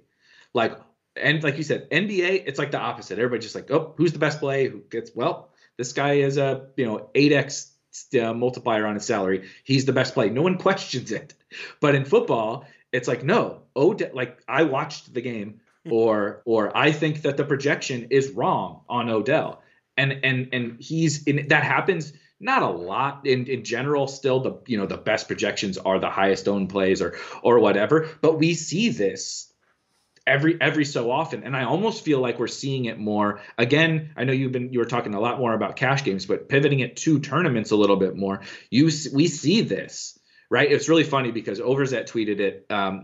He made the full tout transition the other day and tweeted out like, here are the sneaky plays or whatever for this week that everybody thinks are sneaky tournament plays. And so in fact, they're not going to be sneaky at all. And he said, he mentioned Odell. Right. And I was like, Odell, Robbie, and he was like a Hurts skinny stack. And I was like, yeah, you're absolutely right. You nailed it. And then I think he played all those. Like I know he played Odell and stuff, but I was like, that's absolutely true. And so we've kind of made this crazy transition into a lot of what I like was kind of talking about with people are willing to, question the projections and do the I know better thing, with still very projections focused. But there's just here and there are those spots. And it's usually paired with like, this is the best GPP game of the week, or, everybody, we have to pivot off of Amari Cooper because he's going to be chalky, and there's Odell for 200 less at half the ownership or whatever. And then the next thing you see, Odell's like the highest owned wide receiver of the slate. But what you're describing is truthfully not what top DFS players do. Correct. Like we go back to Brian Brick. Dude, he has his process. He runs it through. He doesn't even watch the games. I mean, like either OBJ is a project. Like there's most of the. If you look at the top players, like it's more of what I'm talking about. Of like the numbers are the numbers. I'm gonna run simulations. I'm gonna spit out 150 lineups, and I'm gonna go to brunch. Right? I mean, like that is what it is. So unless it's reflected unless it could be actually quantified, even though we're still dealing with fragile ranges of outcomes. Like at least it should be that. So like I give the example of like you're saying like OBJ, all the narrative on there. I literally heard no one. I don't think I heard a single fucking person talk about Deontay Johnson at 6,200 with Claypool out facing the Packers. Probably because Ben Roethlisberger's washed and he can only throw the ball 3 yards, right? Like that. And Jair Alexander. People love the. But Deontay Johnson isn't an outside. I mean, like the Steelers don't run an He plays out. He played. Yeah, but they don't throw the ball 20 yards. I mean, Ben Roethlisberger throws the ball 6 yards. But I'm just saying that the difference between even if you're going to say that OBJ should be higher projected than Deontay Johnson, it's not significant enough where there's 8 hours of discussion on OBJ and someone that maybe throw in Deontay Johnson if you want to get if you play like that's what I'm talking about. Or people calling. Here's a funny one. I think you'll appreciate this. This is kind of we're kind of dunking on ourselves a little bit. Easy to do for me right now. After that, especially after the third touchdown, Cordell Patterson, like people calling on who are the people that played Cordell Patterson? Those slapdicks, right? Slapdicks, numbnuts, all that. The guy only plays like 26% of the snaps, right? He only plays 26% of the snaps, and in week 4, he converts that into 3 touchdowns. Isn't that the same when everyone played Rondell Moore in week 2? 100%. Right? 100%. And countless other guys similar. We'll make the excuse when it fits our narrative, right? But like I actually brought this up yesterday with Gretch. He was mad at me because I brought up CPAT and I was like, I think people are going to play Mike Davis at this because I'm looking at projections, right? I think people are like. I'm not saying play Cordero Patterson on DraftKings, but I'm like, why is he really that different from all of these other guys, in this DraftKings range? But everybody has decided he's not sustainable. He can't keep doing this, right? Right, but Adam Thielen's not sustainable. You can't play him ever. Yeah, but wait till Rondale gets more snaps. That's the narrative. Wait till Andy Isabella finally gets out there. Hey, listen, that Andy Isabella 80-yard touchdown last year was one of the greatest moments of my fantasy football career. There's always, but you realize there's always one guy every year that's like that. But it every single year, and I always I always seem to fall on that landmine. But like, it is so funny though, right? Like we make the narrative stick for Odell. We make the narrative like play to our favor for Rondale Moore. He's going to continue getting better, right? He's a rookie. He's going to play more snaps as the season goes on. Maybe it's a reasonable take, right? I've said that like a best ball over the offseason. I'm like, draft the younger guys because as the season goes on, they'll get better. I agree with that general premise, but we don't get to pick and choose when it applies to every single other player. And so CPAT, I know he didn't. It's not like he played more this week, but it's like, who on this offense has earned more snaps, do you think, on the Falcons? Not Mike Davis, not Kyle Pitts. Russell Gage is dust. I mean, I guess Ridley, but he already plays every snap. Who earned more snaps? Cordell Patterson. He's the only one doing anything on the whole offense. And people are like, nope, can't do it, but got to play Rondale Moore. Wait till Rondale Moore, gets more snaps. Wait till Terrace Marshall gets more snaps. And it's like, we pick and choose when to apply the non-project that kind of going back to like the projection thing is we choose when to do the I know better thing. And I'm not even saying it's wrong because I do a little bit of that. Like you talked about the tags in lineup HQ. I do conviction plays in lineup HQ, and my general process is definitely different than yours, but it is one like leverage plays, right? Like I always like to use Devontae Adams is 40% and Aaron Jones is 10%. Like I think this one looks pretty straightforward. Or I am kind of trying to spot where, not necessarily where I think the projections are wrong, but either where they're like most fragile or maybe where I think that there's more up. So Corey Davis was one. Corey Davis and Darnell Mooney were two of them I did this week because I thought that the upside, like basically the ceiling was higher than what we were saying, and probably the floor was higher than what we were saying. But I was giving reasons basically as to why some of the inputs to the projections could be different, or a high leverage guy basically is I'm trying to find these high leverage plays based on XYZ. And so like doing that, I do a little bit of the like I know better type of thing, but it's from this like tournament angle. It wouldn't be for Odell, who's the highest owned wide. Like that doesn't make any sense. Like you wouldn't be pushing for Odell in tournaments if you realize he's actually going to end up being, like he was like 25% in the Mega Millionaire or whatever, the 4,000. I mean, he was absurdly owned, like seriously absurdly owned. And so, it is a very, very, I've found it to be the most fascinating part of kind of DFS right now is because I do think it's very, very projection focused, as it should be. And ownership generally follows the projection. But like we get those situations. Sometimes we get, the situations like Cooper Kupp, like he definitely projects better, not this week, but in past weeks. Like he definitely projects better. He's going to be quite a bit more owned. Okay, that's interesting. Let's look at pivots or whatever. And then we get situations like this week where there was like, I mean, how many have you named, right? There's 20 wide receivers. Well, why wasn't your point, does that apply to me? Would I be out of line to say that DJ Moore this past week was the equivalent of Cooper Kupp last week? DJ Moore should be a $7,800 wide receiver. Yet, for some odd reason, Cooper Kupp was fine. Like last week, you had to jam. Like Cooper Kupp at 6,800 was, he was 33% owned. I mean, he was like mega owned. And DJ Moore, I think DJ Moore and Cooper Kupp are the equal. I mean, those offenses. I know people don't care about this, but I'm literally in the midst of updating my like in-season rankings for Spike Week. DJ Moore is right behind Coop. They're to your point. I have them like literally right next to each other. They're basically the same player to me. So yeah.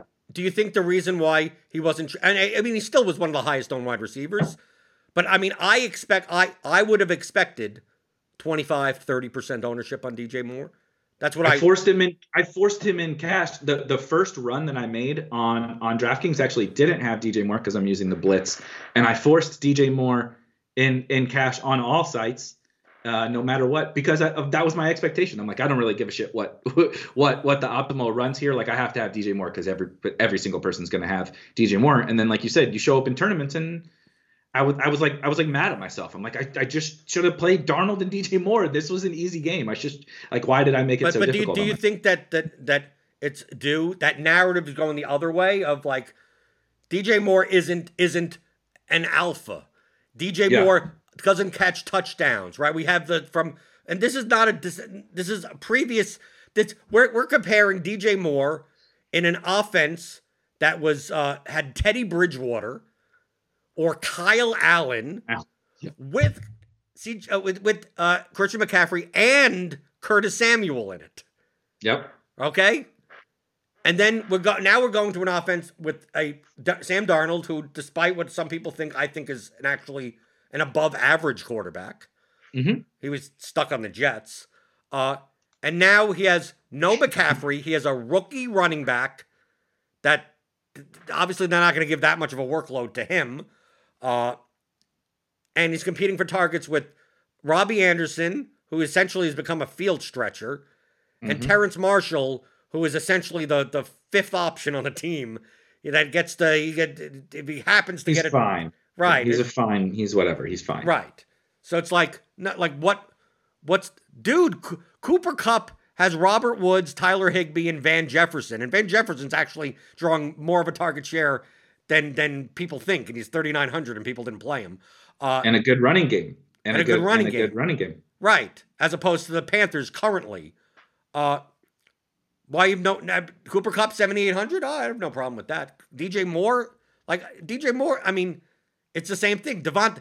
If he was the same price as Devontae Adams, you always put Adams above him, right? But you could also say the same. I mean, truthfully, you could say the same thing with Deebo Samuel.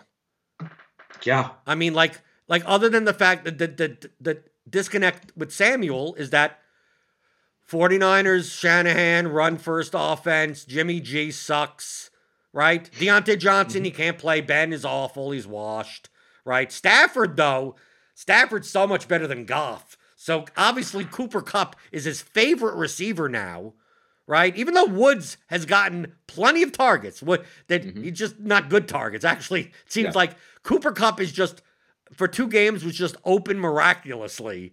And Woods is always in this matchup where he's catching balls like with a half-foot separation while he's slanting across the field. People are already like halfway through the game in the Rams game. People are like, I guess Robert Woods isn't a thing anymore.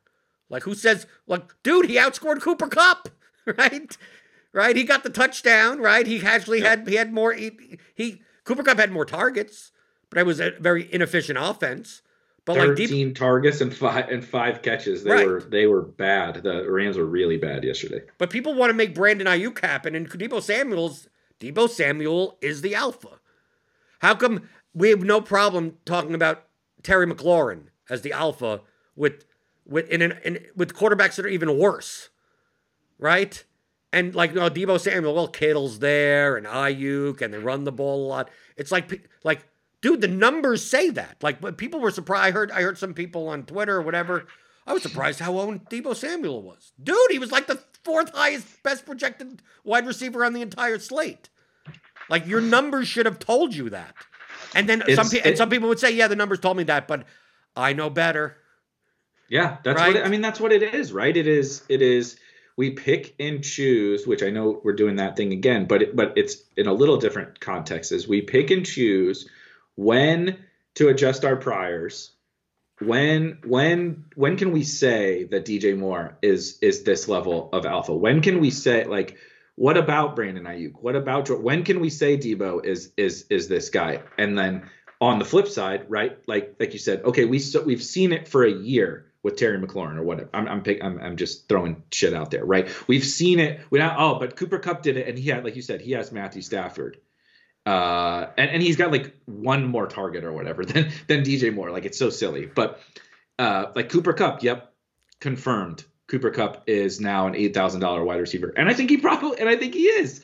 But like, why isn't DJ Moore? Why isn't Deebo Samuel? And then people will counter with like, well, yeah, like you said, Brandon Ayuk is there and George Kittle is there. He's not going to keep this up. Well, why is Cooper Kupp going to keep it up? What's the difference?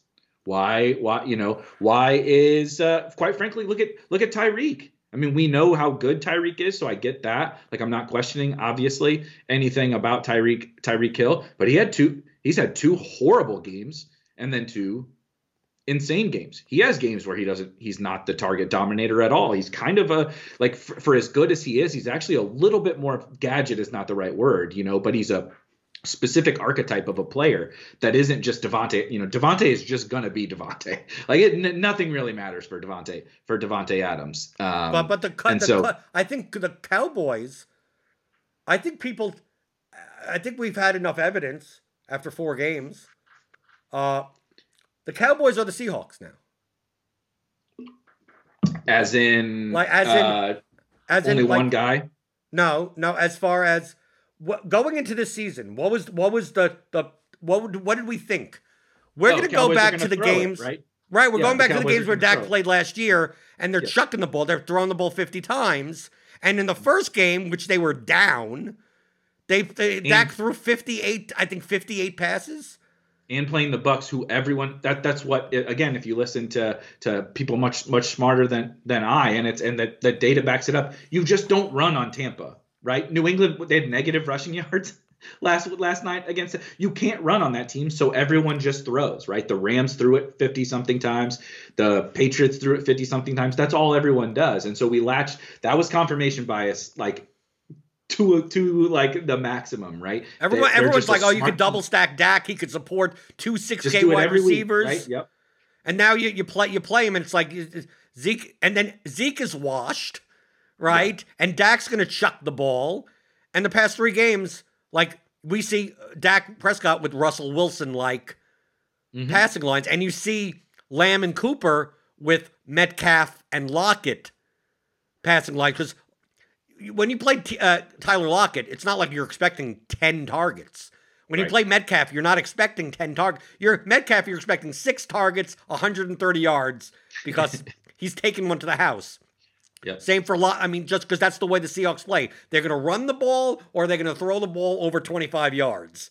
So that's why you get the Russell Wilson 20 for 26, 355 yards, and 5 touchdowns. Right, like the efficient games like that, but typically they don't support double stacks.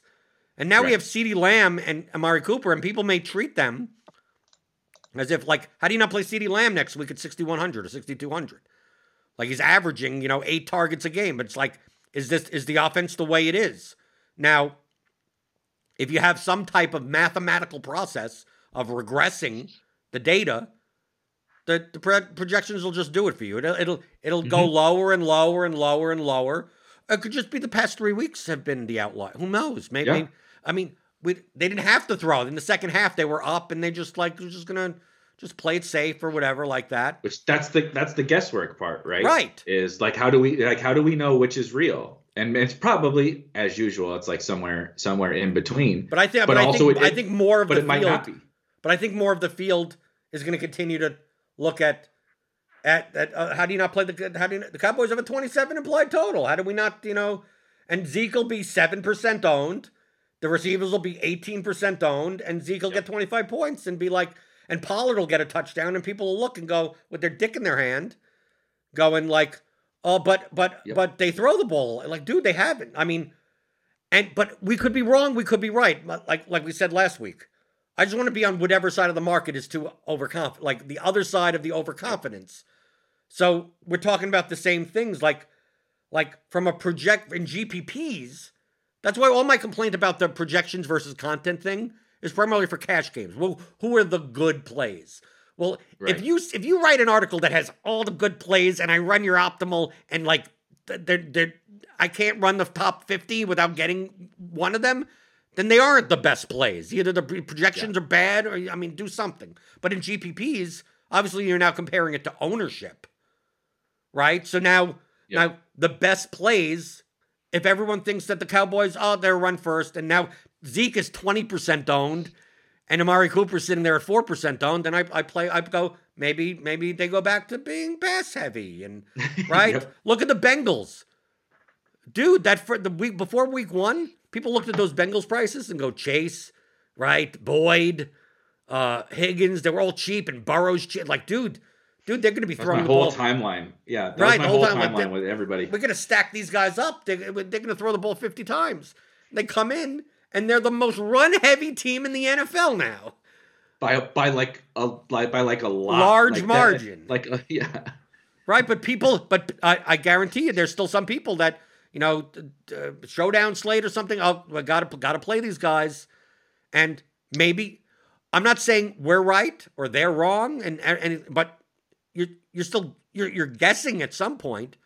But the thing about what I agree with Brian, and I think when he was talking about guesswork, I think he was talking about more about how much leverage and correlation matter. Correct. In comparison to projection, it's not guesswork of the inputs. The inputs are the inputs, and whatever comes out, it comes out. But they are still, everything is still, like, even the inputs you're putting in. But I get what you're saying, Eric. But once you put them in, you're done. Right. So if you put them in and OBJ comes out as the 16th highest ranked receiver, maybe you should eliminate them from your fucking cash plays article. That's what I'm saying. Like, if you put in you're the one putting in the inputs, and if he ends up being in your, then fine, I get it. Yeah. I mean, like, Davis is even on the fucking sports grid shit. Yeah, Mike Davis is coming in half our optimals, but I ain't playing him. It's like, well, he has to be a viable play. Either that or you're really bad at. You can't just disregard one thing or another. But when it comes to leverage and correlation, that's the number one question that I get asked now is, how much projection should I give up for X amount of ownership? And I go, that number. That's what Brian is talking about when it comes to guesswork. And that's why he wins. And that's because he has a process that he's better at. Yeah. Right. His system.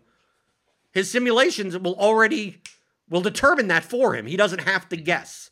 I'm guessing, and I think that me and you could be directionally accurate enough that we're going to be right way more often than most people in the field. Anyway, when I play 200 lineups. Maybe I make 20 or 30 bad ones. Maybe 20 or 30 of them is like those are actually minus EV lineups. But the rest are great, right? Yeah. So maybe I sacrifice, if I'm building 150, maybe I have 20 bad lineups. But I'm always going to have an attrition rate of 15% of my lineups are going to be, if you did this a more precise way, you wouldn't have ended up on these 15 lineups. But it's not the type of thing where that I'm ending up on 120 bad lineups, right? Yeah. That's what, like, if you're not directionally accurate. And I've seen some people that, I'm working with, they want to know the settings.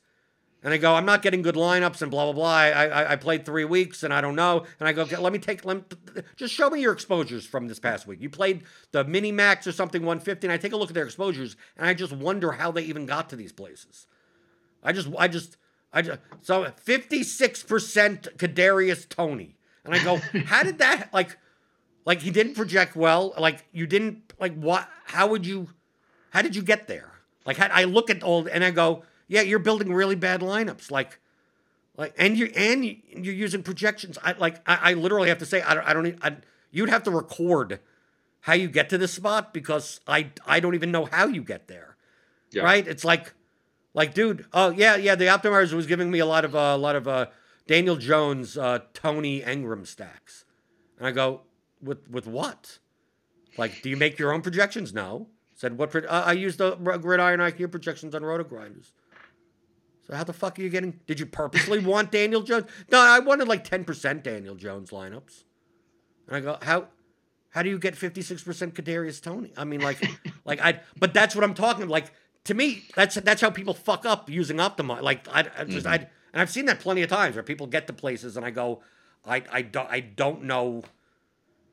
And you get the other way also. You get I have 78% Westbrook Akine. right? Because it just jams in the right, and they don't realize that that's probably not a good idea to do.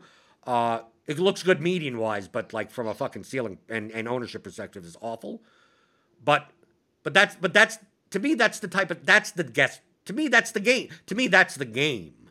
Yep. And Brian, most top players actually have a more precise, computer programming driven methodology of determining that. But but the thing is, they don't question it. I remember Brian having a stream last year where his top lineups had Nyheim Hines, and this is Nyheim Hines was, like, okay, when Jonathan Taylor's hurt, you play him, but other than that, you don't play $4,400 Nyheim Hines, getting 40% of the snaps, and that's it.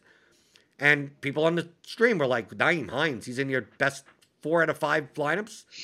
He's 1% owned. And Brian goes, I don't even, it's like he doesn't even know who he is. Right? Just like, well, that's what it is. It is, like, he's doing the same thing as Cardi. It is what it is. Like, the same system that I've used to make tons of money over multiple years.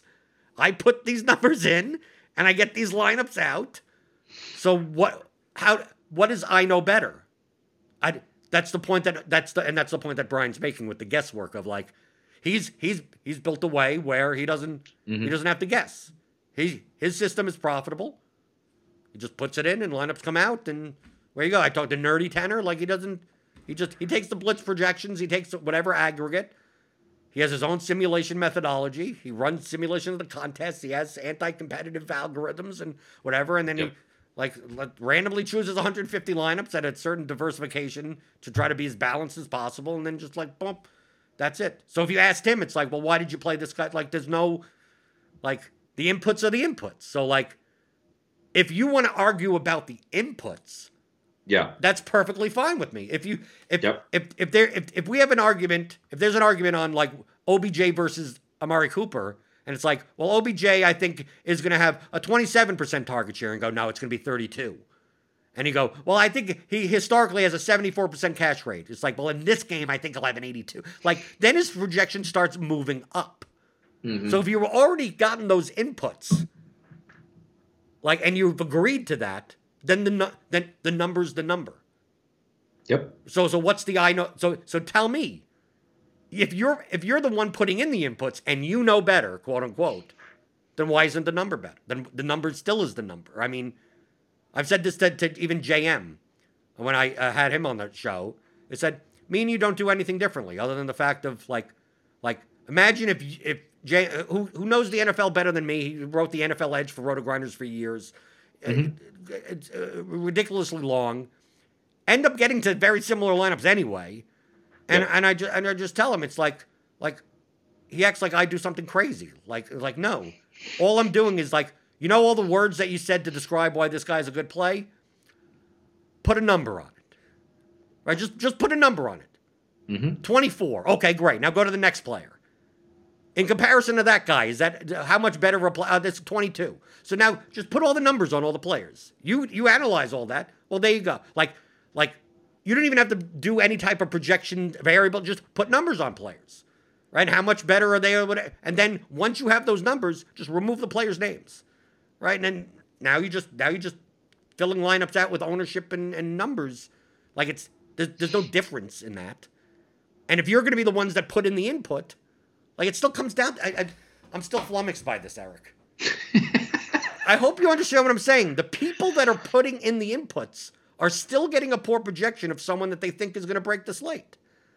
That's I don't understand. I don't understand. At least with James, he just fucked. He just said, screw it. I'm giving OBJ a 7 million % target. I don't know how he gets to that.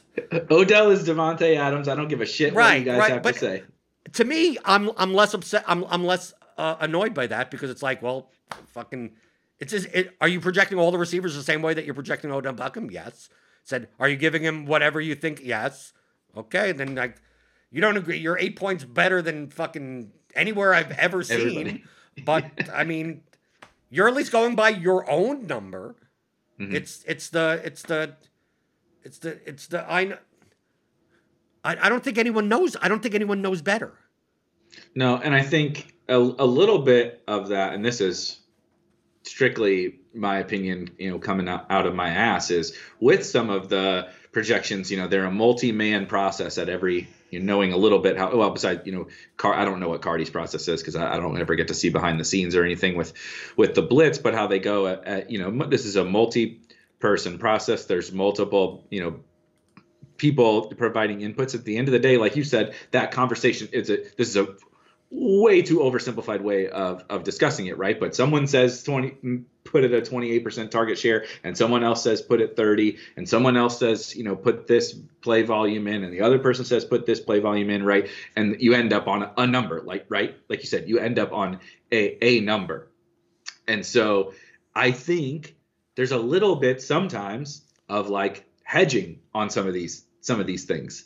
And I do see that a little bit with like the roto grinder stuff. We'll see. What do you mean by hedging? I don't understand what by bumping up a projection just for the sake of it. Not. I know better on Odell Beckham. He's the best player of the slate. I'm not saying that's what anybody has said here, right? I believe in what James said. Right. This is me telling this fake story. I believe in what James said about Odell Beckham. He's the best player of the slate. He's the second highest raw points projection of the slate. He's a smash. But I can't put that out there because of XYZ because that's because it's crazy. Because it is crazy, right? I mean that's kind of it. You like seriously think about it. If you put that out there and as Odell is the second highest raw point, I know James did, but like if Roto Grinders did that or something, people would be like, "Excuse me, what?" Like that's crazy to me. But if anything, it would be the other way around. As in, if anything, Odell, it's the Mike. To me, it happens more like the Mike Davis thing. Guy projects well, and people I can't click on that name. So I'm going to say, yeah, even though our stuff says that Mike Davis is like the second best running back play on the slate, we're not going to put him on our cash playlist, right? I mean, it's more likely that happens than because at least the the content is editable. At the end of the day, it's just an opinion. It's just this is what I think. But the numbers are the numbers. So unless you're going to give Mike Davis only a 20% carry share, which obviously Cordell Patterson's projection starts going up then, because someone's going to unless you think Wayne Gallman's taking half of the carries, it has to go with the projection system, you have to equal 100% no matter what. So it's much harder to manipulate that. Yet an article, you could say whatever the hell you want. Yeah. But the thing is that it's more likely that it's more. Would you agree with me or not? It's more likely that the projections know better than you do. Oh yeah, almost always. Especially if you're the one putting in that's the key, Eric. I just want to make it clear to people that are listening. I don't make my own projections. So when I say I trust the projections, I'm essentially trusting the people that put them together. So that also put in the input. That's the reason why I'll get an aggregate, because I don't just want Cardi. I want because I'm not putting in the inputs. I'm talking about you should trust, if you're putting in the inputs and the inputs come out X, Y, and Z, well, why wouldn't you trust the number why wouldn't you trust the number that comes out? The number comes out and says that Jacoby Brissett and Devontae Parker actually show up in optimal lineups. Maybe not all of them or something like that. You can't just go, nah, ways. I'm not gonna write about them. I'm not gonna tell anyone. Dude, anyone that's using a site is gonna lose your projections and go, why aren't we playing Jacoby Brissett in the lineup? You're the ones that put it in. So either you're wrong or you're ignoring your own inputs. Yeah, totally random side note. I think when I made a dummy cash team early this week on one of the sites, I think Jacoby Brissett showed up in that. Well, I locked. I forget. It was early this week because I was going to put a dummy cash team. I think I saw Cardi tweet something about figuring out how to jam Derrick Henry and Devontae Adams and Travis Kelce or something like that.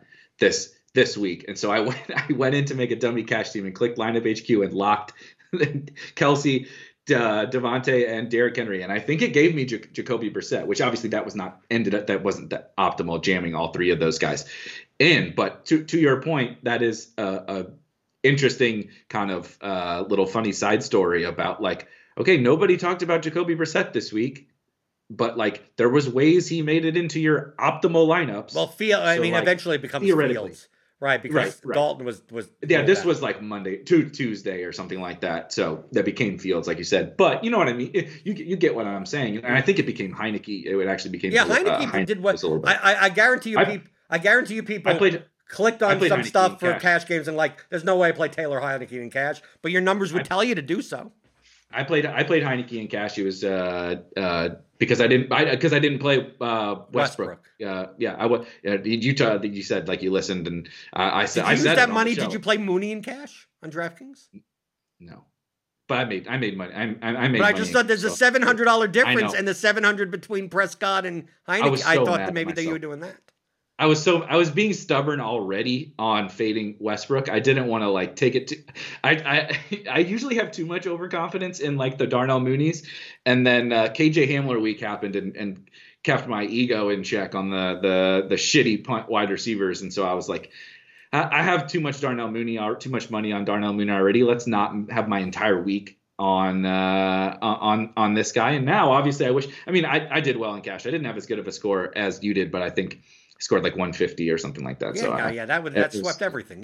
Yeah, exactly. And so, but like you said, I was just being stubborn on, and that's where I will do that a little bit, right, wrong, indifferent. I've gotten better about, again, like you said, just kind of, I trust the inputs as it relates to cash games because I've figured out who I trust and what sources and everything that I trust. I will sometimes do that Westbrook thing.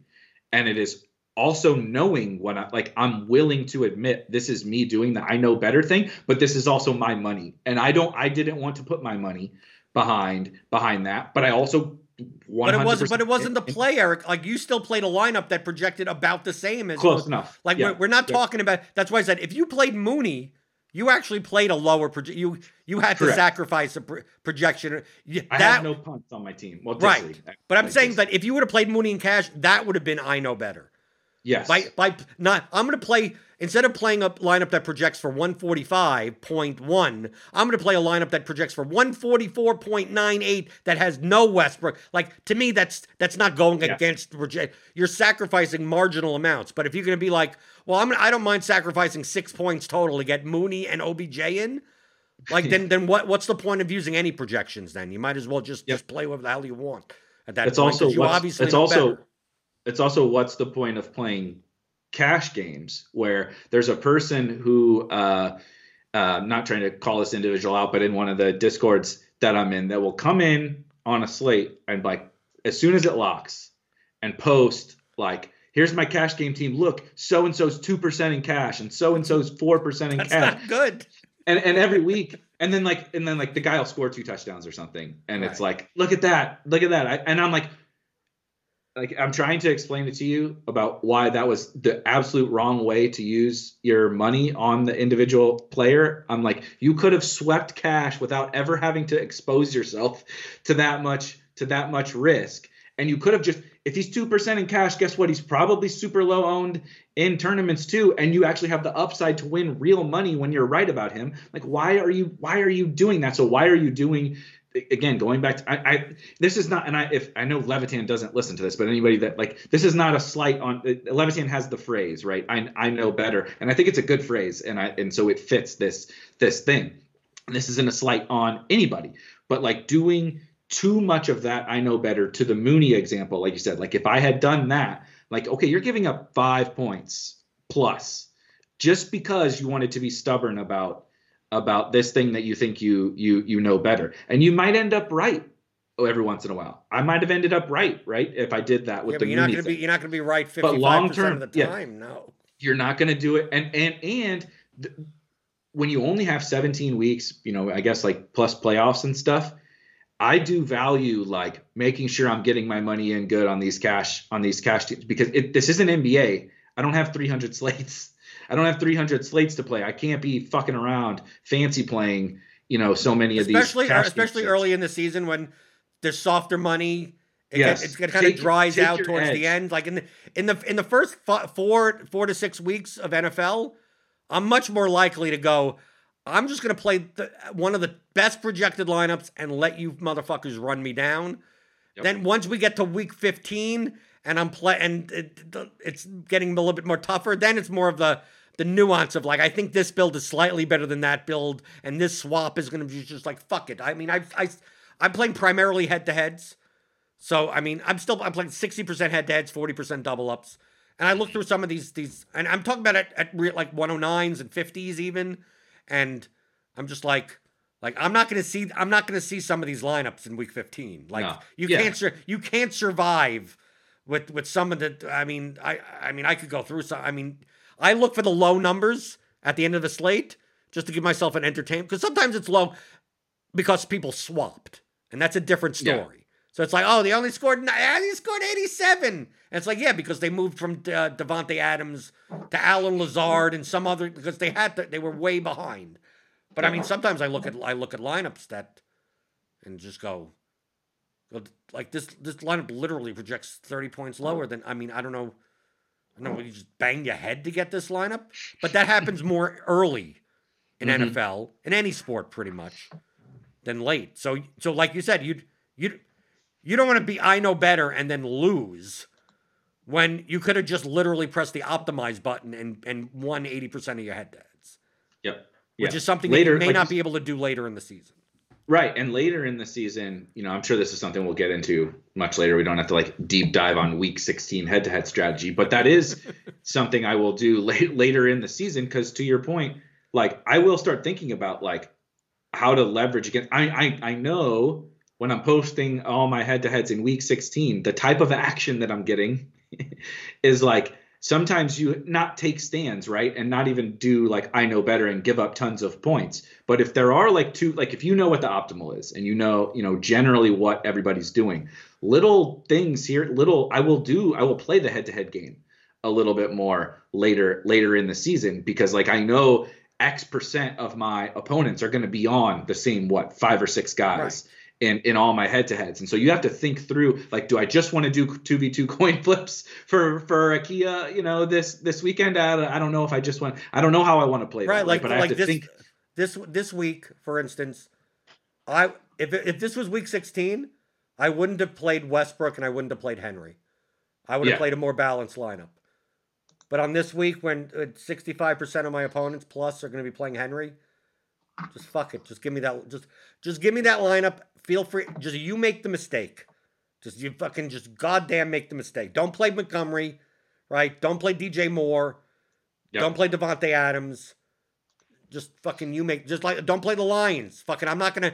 Oh, do I play the Lions or do I go play the Falcons? Like, just fucking play the Lions. Lions gets 2 fucking defensive scores. I don't want to lose all my money on a fucking 35% owned, 55% owned defense. So just block there. Yeah. Block. Like week 16, that's the time when the later weeks is when you're like, yeah, everyone's going heavy on this type of construction. It's not even a player. It's like, oh, they're sacrificing a wide receiver spot so they could get up at Henry.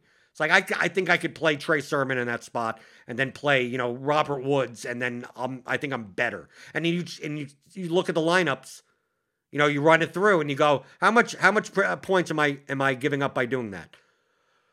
1/10 of a point. Right? Like you're giving up 0.1 point. Like, okay, then and it's going to be lower owned.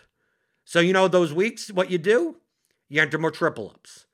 You enter more 3-mans. Like that's what I'm thinking more later in the NFL season. Now, like you said, you take a look at some of the stuff in the lobby. Just fucking prove it. Prove it that you can build obviously Ben the Better can't. Oh, that guy. I still struggle to believe that that's real, but honestly, it's almost it's really impossible. He's either real or the greatest parody account ever. Seriously, and I do, like Adam will talk about, like I would believe it's a bit if he didn't just continue losing money to everybody.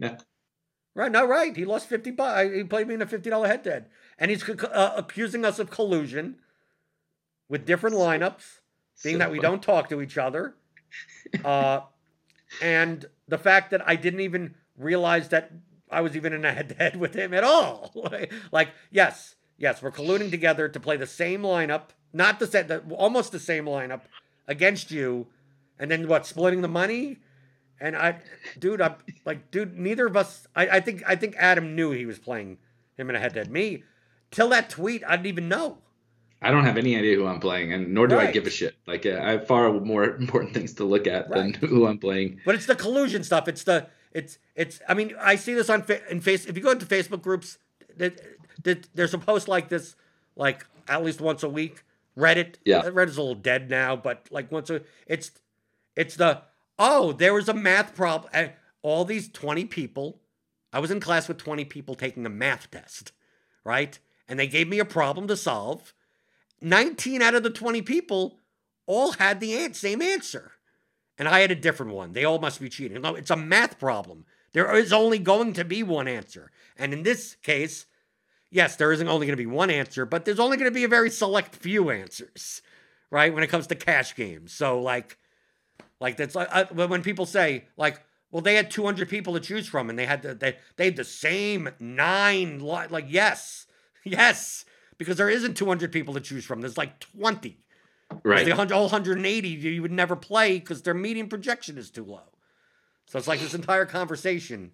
But I the only reason I respond, I know you responded to me and said, why are you wasting your time? Right? Mm-hmm. The two reasons are, one, I'm bored and nothing to do. And number two, it's for other people. I mean, one of the things I don't discuss lineups with anyone. So like I don't even want the connotation that like, oh, I'm in 3-mans colluding with, because obviously you can't collude in head-to-heads. I mean, that's just fucking stupid to begin with. But I always want to, if anyone comes out and say, oh, your lack of integrity, it's like, dude, I'm the most transparent fucking person there is. So like, right. I don't want other people that don't know who I am yet to go, oh, he's part of the group of people in the secret chat or whatever.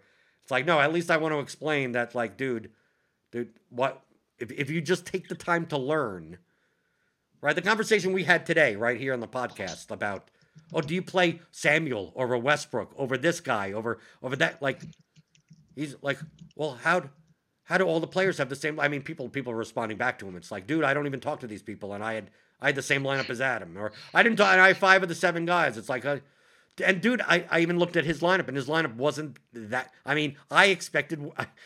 That's how low respect. I expected worse. Yeah. I mean, Cousins and Robbie Anderson. Yeah, no, that wasn't in part of that player pool that you should have had. But I was expecting. So I was like, I know. I was like, oh, let me find this. I don't even know what his username was until Adam posted it. It wasn't that far. So I wanted to see. I was the most excited. I was like, I need to see. I want to see this lineup. I want to see like some fucked up thing. I want to see fucking Juju Smith-Schuster plus fucking Tim Patrick and fucking you paid up for a Jonathan Taylor. I want to see some really fucked up. And then it's like, oh, it's kind of you got 7 guys that should be in there, and like 2 you really like dude, as if you just went down and played like Heineke plus Woods, like you would have been fine, right? Yep. I mean, like I would have looked at that lineup and go, not my choice necessarily, right? But viable cash lineup. You still would have lost the head-to-head, but whatever. But that's kind of what we're talking about, right? Mm-hmm. That's exactly what we're talking about.